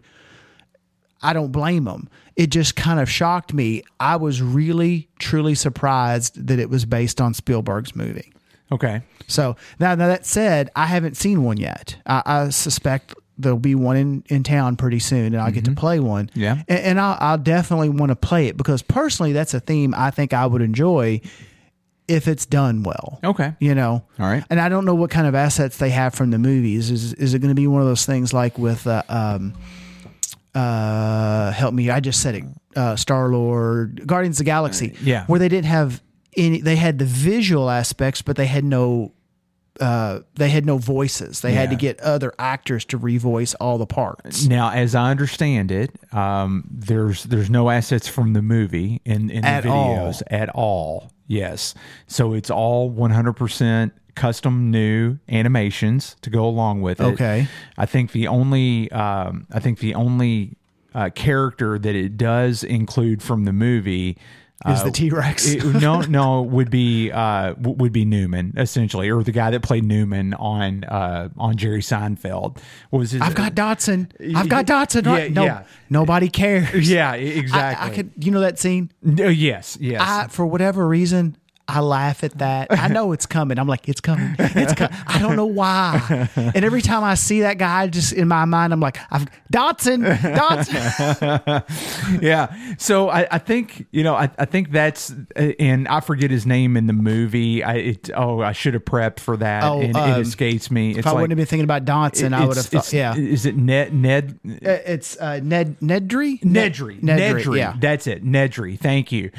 Nedry is on the play field. I don't know from a call-out perspective how that sorts itself out, but outside of that, Brent, I mean this game is pretty much all. It's pretty much all quote unquote all new, I would say, from an IP perspective, because the videos. I mean, it's using the logos and it's using the premise and everything like that to the storyline and I guess some of the visuals. Yeah. And then I think that what visuals they do have rights to, it was incorporated in the art in the playfield, not in the videos or anything like that. So I did watch the reveal stream and that I mean that was pretty interesting. I didn't watch all of it. I mean I was in for bits and pieces of it and things like that. But everything that I saw looked like it was done extremely well. I mean, I'm not a big dinosaur guy, and so the theme just isn't really quote unquote the theme for me. But it is an Elwyn design. It looks like it's going to be a lot of fun to shoot. And, just in kind of, the haunting on Pinside that I do on almost a daily basis. I read Pinside a lot, man. I really do. I'm just kind of curious if it's going to be eventually be regarded as being better than Maiden from a layout and a shot perspective and everything like that, because it does draw pretty high praise at this point in time. So I haven't, and we've discussed on the show before, I don't even look at playfield pictures, but just because for whatever reason, I can't, maybe it's the way my who knows how my brain works. Yeah. I can't get to me, it looks, I don't care what the game is. Yeah. It just looks like blah. It Yeah. looks like a mix of colors and light. I can't, I get it. can't sort out, even if it's a picture of the real game, I Yeah. can't get the depth. Uh-huh. And or the perspective. Yeah, because I don't even play- try. That's right, because you play it 3-dimensionally, yet you're looking at essentially a 1-dimensional picture Right. of something that's 3-dimensional. So I just usually wait till I can. So I haven't even looked at it, to be honest with you. I have no idea even kind of the way it's laid out. Of what you've seen, I don't know if this will make any sense. It seems like we talked about this a little bit with Iron Maiden. The one thing that was different to me that I noticed as soon as I walked up to Iron Maiden was the lack of the inserts saying X, Y, Z, this, that, we'll circle back to Star Wars, that ramp next to the, one insert is green and it says indoor. Well, now I'm in the mode for indoor and I need it. Iron Maiden didn't do that. It was more symbols. Yeah. Okay. What you've seen, how is this? Is it more Stern-like or? Really good question, because I haven't got to spend like any appreciable time, with it outside of just looking at a bunch of pictures. So, and I don't know the rule set right now or anything like that, Brent. So I don't really know that I can do that question justice, because I haven't got to stand up and get up close and personal with the game either. I just haven't. And so I'm hoping that I can play it and that I can spend some time with it here at some point soon, to where I'd have a better, more educated, I guess, stance on it. But really right now, all that I can really come at it with is just, number one, what I'm reading, and then number two, what I'm seeing. So I haven't really dug into the playfield much more so than the art itself, which, that being said, a lot of folks have I guess kind of commented one way or another on the art. I do like the playfield art. I think it looks pretty good from what I can see. It's based on the island theme, much like your Jurassic Park is, and I think it's a pretty good. I think it's a pretty good homage. It kind of paying some back reverence to the earlier Jurassic Park. So, I definitely can't wait to see it. I mean, I'll give it a shot. No pun intended. Yeah. But like I said, I was just surprised. I figured if you're going to do the game, you would do it based on the current. You just do it on the current IP. Yeah, on the current IP. Yeah. Now, let me ask you, what do you think is going to prove to be more timeless, though? From revisiting the game 3 years, 5 years down the road, do you think Park was a better choice than World? Yeah, I would say that it was. See, yeah. me too. Even without Me that too. instant recognition of even our generation, still though, I think it would be. Yeah. I'm with you. So I think Park is the wiser financial choice to make. Although World may have been what would draw people in maybe faster or at a higher rate initially, I do think that the Jurassic Park is definitely they made the right decision on that. There's no doubt. We do see, excuse me, a new pinball artist. His name is John Bergeron. I've not heard of John before. And I'm glad you went with that versus, I guess, his artist name. Yeah. I looked at that and I was like, man, that's just. It is what it says. It is what it is, but it's just I don't know. I just look him up. Yeah, look him up, and you easily found. But the art, I think the art does look pretty good. So I'm in the boat on that. I think it'll turn out really well. So yeah, Jurassic Park, haven't played it yet. Looking forward to it, and I think it's going to be a big seller for Stern. I really do. I think it'll probably be one of those titles that just cranks out the money because it's just going to be so recognizable. So we're still in the pinball world here in the news. Looks like you've got something. This is from Pinside, and yes, I'm out of touch on this. It's Puddlegate? Yes, exactly. So is this a real thing in our community, or is this a new anime? No, this is real, dude. This is 100% real. Okay. So sorry, I didn't mean to slam something on the table, but I'm taking. I'm getting worked up. I'm invested in this conversation. And let me tell you, I am invested in this conversation. Do you have a game? No, because of my TNA. Oh, yeah. Oh, yeah. Other than that, yeah. Yeah, exactly. So it still hasn't been made whole. It still hasn't been quote unquote resolved. Yeah. Okay. So here's where will it ever be? I don't know. But anyway, that's another discussion for another day. Road trip. Yeah. Just saying. That may not be a bad thing. I'll bring the snacks. Thank you. I appreciate the support. This is something that has come to light recently, and Brent, one thing that I'll say that I am fairly proud of is that we haven't really covered off on all of the drama that happens within the pinball world, because there is a lot of drama, and me personally, I like to keep it lighthearted. I like to keep us on point and keep us covering the facts and everything. And especially, with children listening with their parents and stuff like that. I don't really want to get into some of the more, what I would say terse or adult oriented drama. Okay. Yes, okay. I'm going to say this. I'm going to recognize that it happens. I'm going to recognize that even over the past month, some of those terse stories have broken. But I don't want to put parents listening to the show in a position where they have to explain something around their children or something like that. Mm-hmm. Let them do that on their terms. Okay.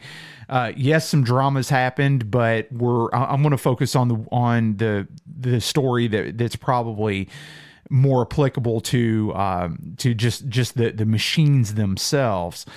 But there is a thread on Pinside that has been running that it's gotten a lot of replies. It's called Continued Playfield Issues with JJP and Stern.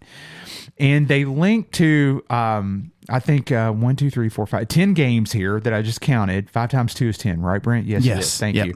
All right. Even here in Kentucky. It was yesterday. It still is today. Yep. Good. Thank you.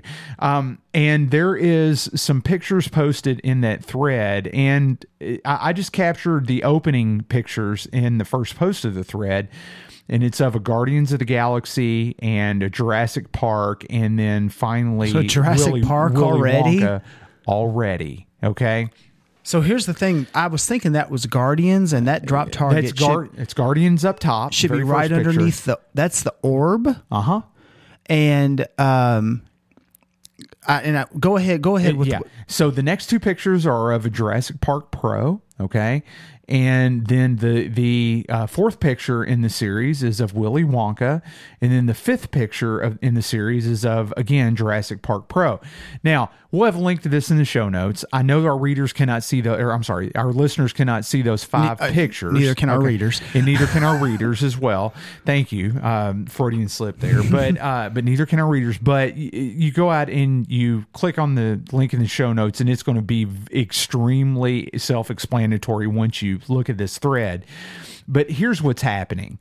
It looks like Jersey Jack is having this problem with some games. Stern is now having this problem with some games, and this is essentially the same problem that Spooky had with a run of TNAs. Mine being inclusive of that, is where the star posts are being tightened down on assembly, and the clear coat is either not cured or cures too soft, and it creates a bubble or a ripple effect inside the clear, and it is also at that point pulling up the artwork to go along with it underneath the clear. I have seen this firsthand on a Guardians. You have? I have. Okay. Well, Brent, this is now garnering some steam because enough people on Pinside are seeing this on enough games across manufacturers to where it's starting to get some publicity associated with it. I've seen a chip come up on a Guardians right in the same spot. Yeah. It took the art off right down to the wood. It was bigger than it's probably bigger than a nickel, U.S. nickel, but just smaller than a quarter. Whoa. It was a good size. It was a good size chip. Yeah. And so this is one of those scenarios where I think the public is starting to crowdsource the extent of this issue, because in this thread, a lot of people are posting back, hey, look at this. Hey, look at this. This is a picture of my game. And Brent, quite honestly, for this to be affecting a brand new out of the box or less than 100 plays Jurassic Park, that's not right. You know, no. It's just not right. And for this to be affecting Willy Wonka's, it's not right. For this to be affecting TNA's, that wasn't right. You know, so you know, me personally, I am glad this is getting some attention by the community. I don't know how the manufacturers are going to respond. I don't know if they'll ever acknowledge it, or I don't know how it will ever be dealt with. But it is a problem that does need to have some eyes put to it. There's no doubt about it. I mean, it's one of those scenarios where obviously the velocity of assembly and the pickup in the hobby has created the need to get these machines out quicker, faster. You know, any that you want to assign to this, any word that you want to assign to this, in all up, the velocity of the industry, I'm thankful for, because that means we'll continue to have new pinball. Stern, Jersey Jack, Spooky, they can make payroll. They can continue to produce pinball. But this is an unfortunate and probably unintended consequence of that velocity in this industry picking up, is that either quality control isn't catching this, or this is an unintended consequence of playfield of the process or of the clear coat switching to a water-based clear coat that just doesn't cure as hard as maybe the lacquer, the solvent-based clear coats would. Or what have you. I mean, Brent, I don't know. All I can do is comment from what I see. Personally. But it doesn't take a lot based upon what you see to jump to what I feel are the right conclusions. Personally, I don't buy any of that. Okay. All right.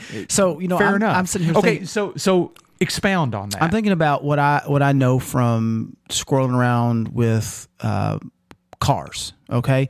So GM, all of them went through this, honestly, in the late 80s. You think it's growing pains? Well, I do, but I don't understand why now. Because back about that time, they started to have to switch over to different clears and different paints to meet new, requirements of either the state that they were producing a vehicle in, or the EPA, a national thing, or whatever. And I know GM had some growing pains in the 80s with paint that would just come off of a car, that it ended up, the clear coat would come off and crack really quickly.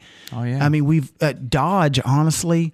They were the worst of all of them. Yeah, Dodge makes some sweet cars, but they went through it in the 90s. I mean, I remember seeing minivans that just looked like the paint you had all these gray spots, and the gray was the primer. I had a Dodge truck that went through that. The paint was literally cracking. I could just fleck it right off, just flick, flick, flick. And then there was the primer underneath it. The neons were terrible about it. Okay. Yeah.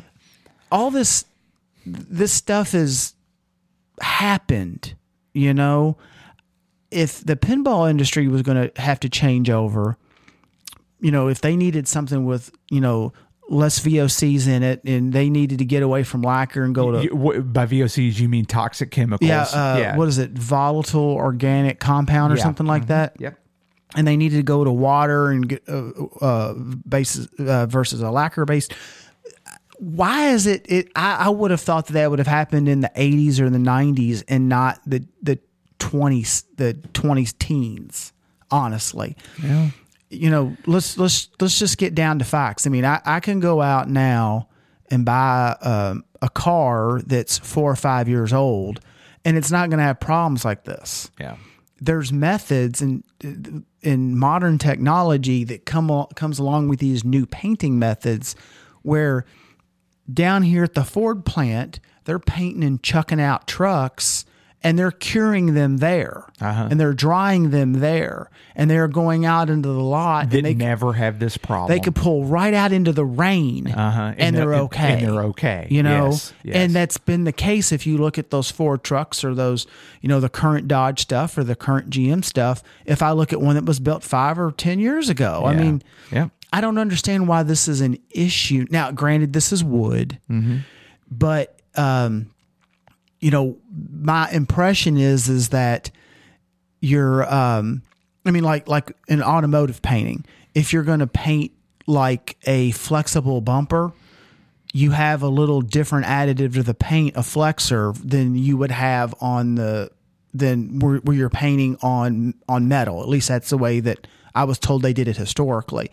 They may use it all the same formula on the entire vehicle at this point to reduce cost and time and effort, to have 2 different formulas and then 2 different potential matches, because I've seen that, especially in General Motors cars, where the urethane parts that were painted, like the bumpers or the ground effects, they were a different tint or a different shade than the metal door. And this isn't new is what I'm getting to, you know, and I just don't understand it. Well, I can't get it. The only thing I can think of is just being armchair quarterbacking. Yeah. It's slop. They're being sloppy. Well, I'm of the mindset that somebody knows, and whether we'll ever know what somebody knows, I don't know. I mean, it's a lot of words. It's a lot of similar words to use back to back. But I mean, these lessons have been learned. Yeah. I mean, I know that Williams went through it. There's a couple games that where they were experimenting with the what they called hard code or whatever it was that became their clear method. And then the Data East went through it. Batman was that changeover based on Batman 89. So it suffered. Oh, right? It suffered horribly. Yeah, gotcha. Where it would do the same thing. The clear would come right off, and then the art would either come with it, or it would you'd just be playing on the artwork. Wow. It suffered horribly. Yeah. I just, and then especially when you look back at Stern and the mini black eye they took with all the ghosting and the like around the Ghostbusters era, I don't get this. Well, I will say this. It's getting to be wider spread, because if you see this happening on a Jersey Jack game, you see this happening on a Spooky game, you see this happening now on a Stern game. There's got to be a common thread here, and there's been some, as Brent goes and looks at his machines. So I totally get it. Trust me, dude, I've looked at mine as well. It makes you want to take a second look. What I'm looking at was, I've never even bought the whole, they're all dimpled, and just the old games it's one big dimple. I've never bought that, because if that was the case, then I feel that you would have a definite difference in the corners where the ball doesn't touch. Yes. You know, because of the radius of the ball. Yeah. And that's not the case not the on case. games that you see dirt trails. It's, if you want to understand visually what I'm talking about, think about a dirt trail that you'll see on a not very well maintained game. Before it gets super bad, it doesn't go all the way to the edges because the ball can't touch that because of the radius of the ball. Yeah. Well, then if that was the case, you would have the same non-massive dimple at all those points. Mm-hmm. And I'm looking at my Jurassic Park. I'm looking at my Adams was heavily played before I got a hold of it. It's not like that. Yeah. Yeah. It's not like that. Yeah. I don't get it.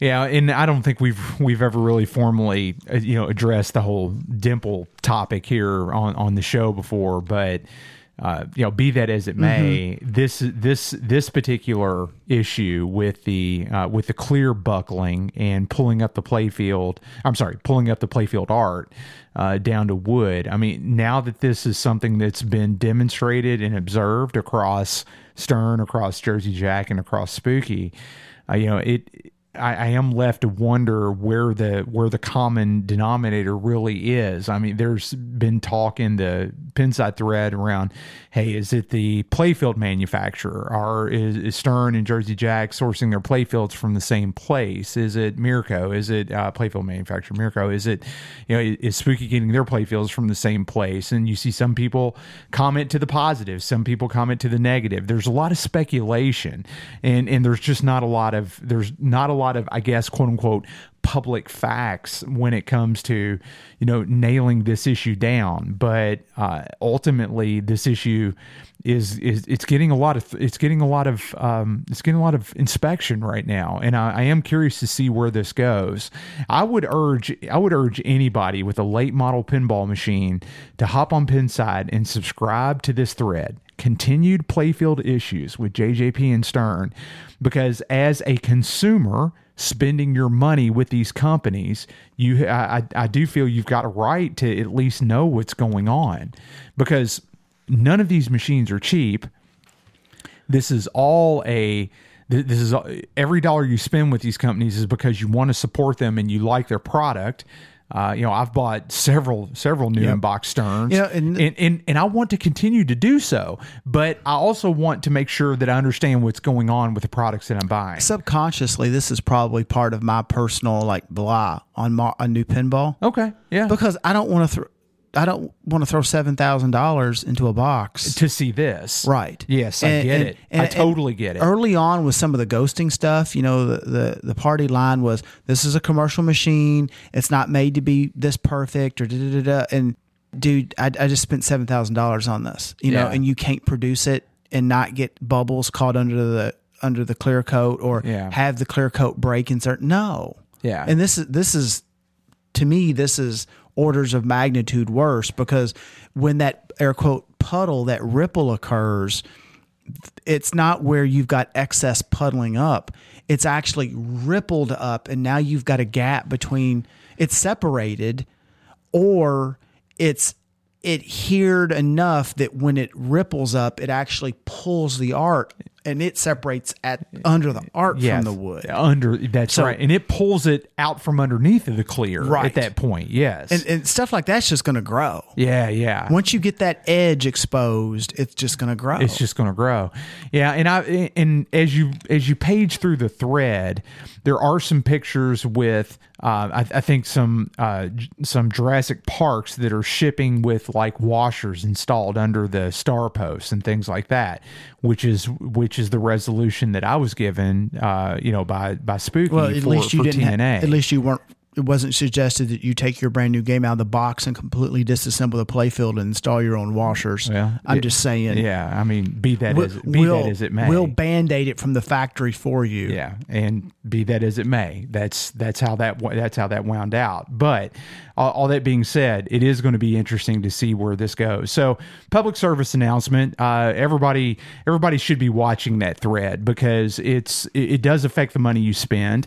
It does affect the future market value of your games. It does affect all up your enjoyment of the games. I mean, I am very OCD when it comes to the Yes. condition of Yeah. my games. Oh, yeah. And I take this extremely seriously because I know what it takes for me to earn the money to buy a game. Absolutely. So there it is. I mean, be your own best friend and definitely pay attention to this thread. I mean, if you think about it, I'm sure that most of us, a new in-box game is more money than the car we drive every day. Oh yeah. I can totally see that. That's the thing that gets us back and forth to do whatever to buy that game. To buy that game, but then also to be viable from a from a job perspective, so you can put food on the table for your family. Well, and a lot stuff of people, like that. that's the choice they make. I'm going to drive, and I'll continue with that example.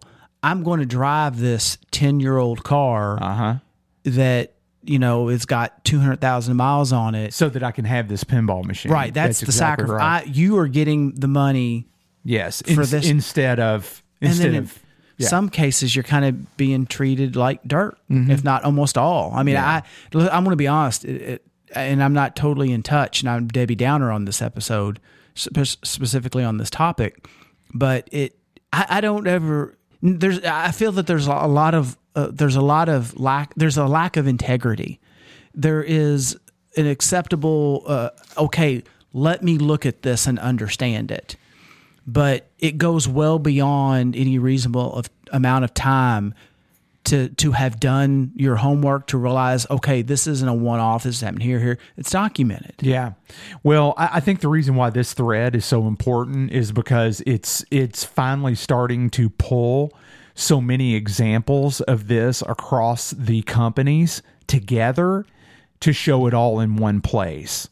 So, this particular issue has the potential to have some pretty far-reaching effects within I think the industry as it sits today, and we'll just have to see where that goes. Makes you wonder how many games are out there that are affected by this. Yeah, exactly. Latent or visible at this point in time. I don't know.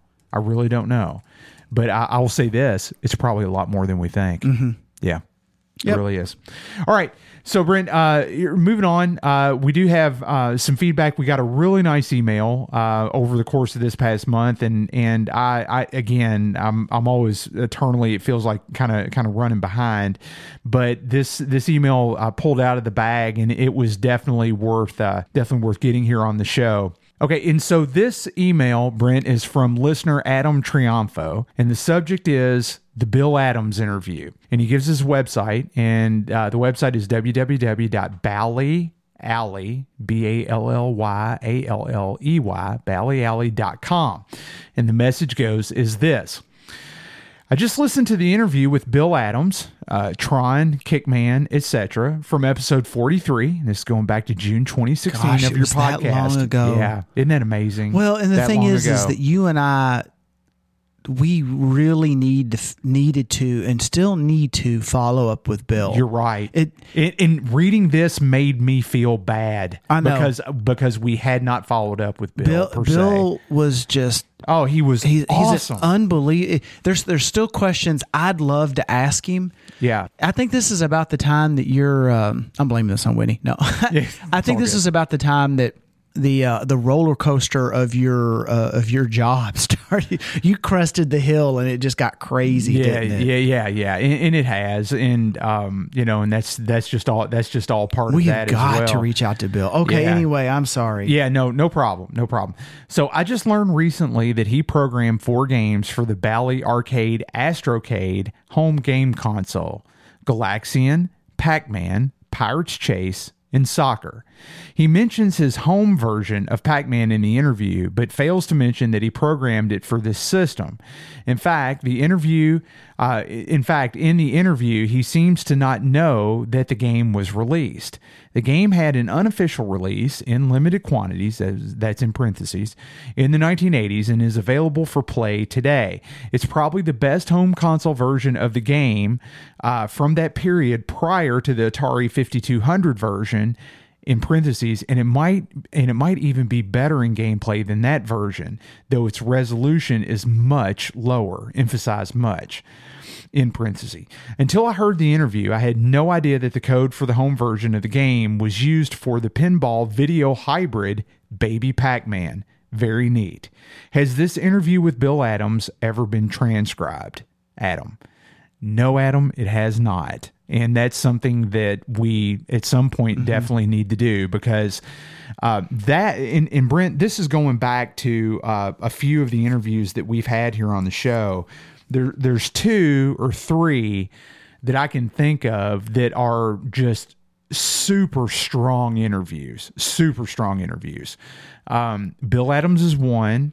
I think the Gary Stellenberg interview was another good one, just on sheer volume of information that was discussed. And Jerry. Yeah. Jerry, not Gary. Oh, I'm sorry. Did I say Gary? Yeah, I think so. I'm sorry. Jerry Stellenberg. At least that's what I heard. I do that every single time. I've got my Kentucky allergies going. It's all good. You could have It's all said good. Steve. Mr. Stellenberg, And okay? he's From another. Multimorphic. He's another too. And Jerry, if you're listening, man, we haven't gotten a chance to catch up. We haven't been at a show that you've been at. Yeah. He's been on my mind too to follow up with. Yeah, because, I mean, he can just talk for... And it's ad infinitum, and it's all good stuff. It is. And then the other one is the David Crane interview. That needs to be transcribed at some point as well, because that was just absolutely excellent. And so I need at some point, Brent, of course, just add this to the list, but it would be good to go back through the back catalog and pull some of those out and get them transcribed, because the text of the interviews honestly is as important as the interviews themselves, just from a searchability standpoint, to provide that information to the rest of the internet so that it doesn't have to be extracted out in audio per se.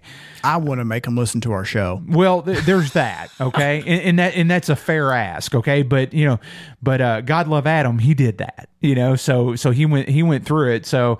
And he actually pulled more out of it than I think that we thought that might have been in it at some point from a correlation standpoint. So, Adam, thanks for the email. Certainly appreciate you taking the time to write in. We'll get a response back to you via email, just out of courtesy. But no, Adam, the interview has not been transcribed. Definitely see some value. I'm sure in you doing still that. have Bill's contact info. I do. Why don't you at least reach out to him and just say, "Hey, man, we're thinking about you," and I don't know when we could do it, but and a little pull behind the curtains here. Yeah. When Whitney and I would interview someone like Bill, Yeah. the ideal situation is to have us together, which, let's just be honest, that can be a feat. It's a challenge. And then It's a line that challenge. up with the individual we're trying to interview. His schedule. Right. Yeah. And back when Jerry was on the show, that ended up, which was fine. Yeah. You were unavailable, or the time we could never get all three of us together. I Yeah. can't remember. It ended up being Jerry and I, which is fine. Yep. But ideally, it's both of us, because Whitney will think about things I don't, and vice versa, Yeah. and it just makes for much more of an interesting interview when all three of us, Whitney, I, and our interviewee is together. Yeah, definitely. So We've got to work that out. yeah, I've got his contact info. I need to just craft up an email, carbon you on it, and get it over to him and catch him, because Bill, at least back in 2016, he was in good health, and he wasn't, quote unquote, an old man by any stretch of the imagination. But we're all getting older. But time goes by. Yeah. That's the issue. Time goes by. Every minute I spend with you feels like a year. That would be save that for episode 84, buddy. Okay. All right. So you've been on your porch long enough, for this show anyway. How about that? You kids, get off my lawn. Exactly. Stay out of my petunias. So that's from the mailbag. Well, from talk this to your past mother. month. Oh, well. First of all, we should apologize for anyone going through the back catalog. Yeah, there you go. Okay, well, I want to throw out one little bit of news. I kind of teased this on I mentioned something in the last show. I can't remember how I phrased it, about something maybe happening here in Louisville. Basically, what I think is going to end up happening, what I'm looking to kind of put together is, for lack of a better term, a coin-op flea market. Oh, yeah. Okay? Yep. So initially I was projecting for about this time, around September time. And that's actually going to coincide with some stuff Rec Bar has going on. So why is that important? Well, if I want to put together a flea market, an opportunity for people to come in from the area, the surrounding states, and buy and sell, set up a table, do whatever to bring a bunch of us together. And we've had something similar here. I've put together something similar here in Louisville several years ago. We've had speaking of interviews at shows, we've had Jimmy Litzy interview on the show. That one should actually be transcribed as well. That adds to it. Jimmy has so many stories. Yeah. I could call him right now. That's the thing. We got to get him down here. We and do just need to get him down here. He's like a top. You just pull the string and you just let him go. Let him go. That's it. All that first-hand stuff. But so, I've done this before, and actually one of the sales that I had here in town, that's where I first met Whitney. Yes, correct. All right? Yep. And, in that situation, I put out stuff on, because this is what we had at the time, Craigslist and Cloth. Yeah, I don't even think I put anything on Pinside. No. Because it was mostly video game. It was mostly a video game. Yeah. And I had people come from Michigan to Kentucky. I had people come from all over for, a sellout of all this stuff. And I can't, I don't know if I can recreate that scale, so to speak, but I know there's enough people in the area when you look at Southern Indiana, Tennessee, down as far as Nashville, Kentucky, and then I don't know if we know anybody as you start going east-west versus north and south. If we start talking about east-west, then you're into West Virginia, North and South Carolina, and that's a haul. That's a little bit of a haul. It's a haul. Yeah. Yep. Nonetheless, where the Rec Bar crew comes into play is the same deal as with all of us collectors. They've got excess stuff.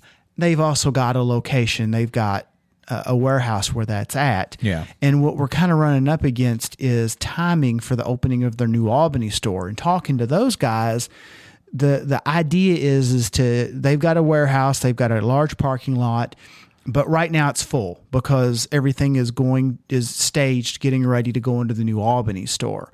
So we're kind of playing that, and now we're butting up against the holidays as just things have moved. Yeah. So that's the idea. Yeah. I've got all kinds of stuff. And what sparked this idea was the flea market they had at SFGE. Yeah. In my opinion, that was a hit. I brought in a lot of stuff, there was a lot of vendors there, so to speak. Vendors being folks like me, like you, Whitney, you, everybody listening. It was fun. I liked it. Some people were a little bit more professional in that they had products they were manufacturing. Like the gentleman next to me had those really sweet light boxes for marquees and the like. Those were cool.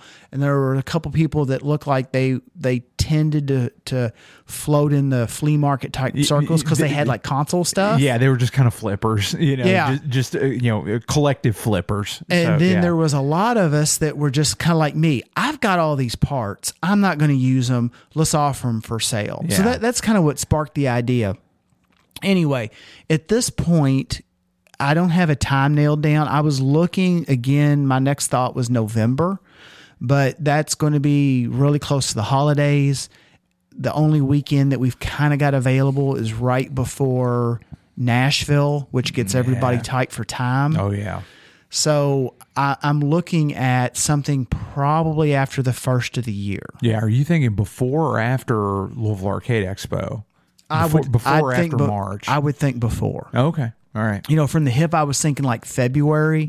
That gets us out of the holidays and everybody can recoup a little bit. And, Now this would be inside though, correct? Yeah, it would be. And that's part of it too, is the warehouse being opened up. Yeah. So that we could get in there. All right. Well, this sounds like it's got the makings for we got to figure in an Adam and JP challenge as part of the warehouse deal. Okay. So that was the tease, and now it's just kind of coming down to dotting the I's and crossing the T's. Yeah. Figuring out the time, and getting the word out, because today, all these years after the last time I've done something like this, we've got the show. Yeah. So we can advertise it more. We've got our arch nemesis, all the Facebook groups. Yeah. And then we still got Clove, and we've still got Pinside. Yeah. So, we get that word out there, and just from the hip, I'm even thinking, just to see how it goes. It's not even like we haven't set any plans, but almost as if contact us, and then we'll, just so we know who's coming, and we'll give you space for a table. Yeah. It's not even as much of I'm not looking at it as a money making endeavor, other than selling what I might take there. Yeah. But just as an opportunity to get us all together, and the advantage to all of us is chances are I've got something you want, you've got something I want, and the same thing for everybody else. Yeah. So, No, it could really work out. It'd help me thin out some stuff too, which would not be a bad thing. Yeah. So, I agree. Yeah. My fear is I would sell as much as I would buy, and it would be a net push, a net equal. A zero game sum, or zero sum game. Yes, rather. exactly. Yeah. All right. So more on that to come as it settles out. Hopefully we'll make it happen. Cool. All right, Brent. Well, we have found ourselves at the end of episode 83. So rolling strong here. We thank everybody for hanging with us. I know we probably hopped on the diatribe bandwagon a few times in the episode, but you know what? That's okay. We're still going to fall short of that 7 hour, 25 minute, 34-second time. Sorry about that, Adam and JP, but you know what? There's always next month. So again, where can we be found? So we can be found on the iTunes store. Would certainly appreciate, or Apple Music as it's now called today, would certainly appreciate you hopping on and leaving us a review and rate the podcast. It does help us to get noticed and increase our reach in search results. Stitcher Radio, as well as the Google Play Store. And what about social media, Brent? Of course, we are on Facebook. the bane of Brent's existence, Facebook. Facebook.com/Broken Token. Yes. Twitter @BrokenToken, and our website, www.brokentoken.com. I don't know do you say www anymore? No, is fact, it just but I've said it so much, it seems like it's odd if I don't. Yeah, I know, and we've got it in our stickers and stuff like that. But the next round of stuff, the www is gone. It's gone. Yeah, because the website works either way. Yeah, it's just that's a holdover from yesteryear is what that is. We're back out we're going to get on the cyberspace. Yeah, yes, exactly. Get on the internets, or the front porch of the internets. How about that? All right, everybody. Thanks for listening. Certainly appreciate your time. And we'll be looking forward to seeing you next month for number 84. Until then, keep your quarters clean and game on.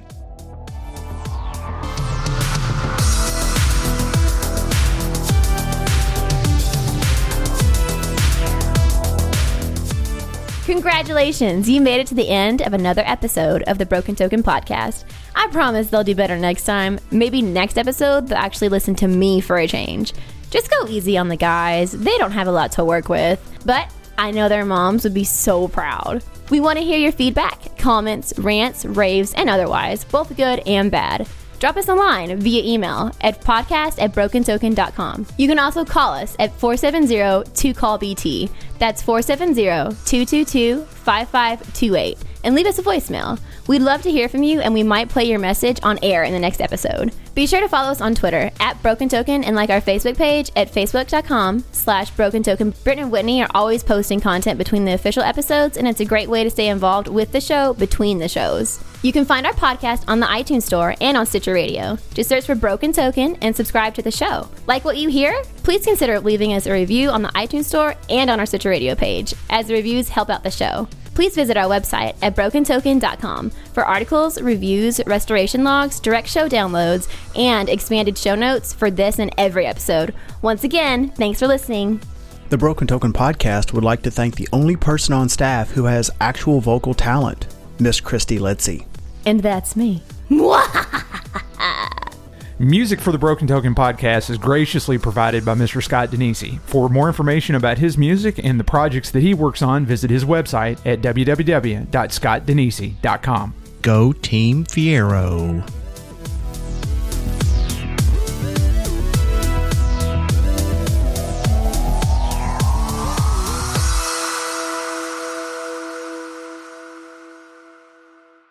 You will look at the episode number? Yeah, I want to make sure that I know which episode we're talking about. See, I thought it was always just me that never knew. Which last episode is this? Which last episode is this? Hey, Brent, what happened this month? It was a terrible month, Whitney. It was a terrible month, Brent. I was on Why? Facebook. Oh, Brent, why would you do that? I mean, that's where everybody is, Whitney. Oh, Brent, but they're not. I didn't want to be alone. They Whitney. just make you think that's where they're all at. I know. And I Well, fall for you it. know that now. But I still go, Whitney. It's the dopamine effect, Brent. It is, Whitney. There's a chemical reaction that causes that, Brent. With this modern technology, Whitney, I can sit on my porch and look at Facebook. And look at Facebook. You can, Brent, but Brent, just because you can doesn't mean you should. Whitney, please take my phone.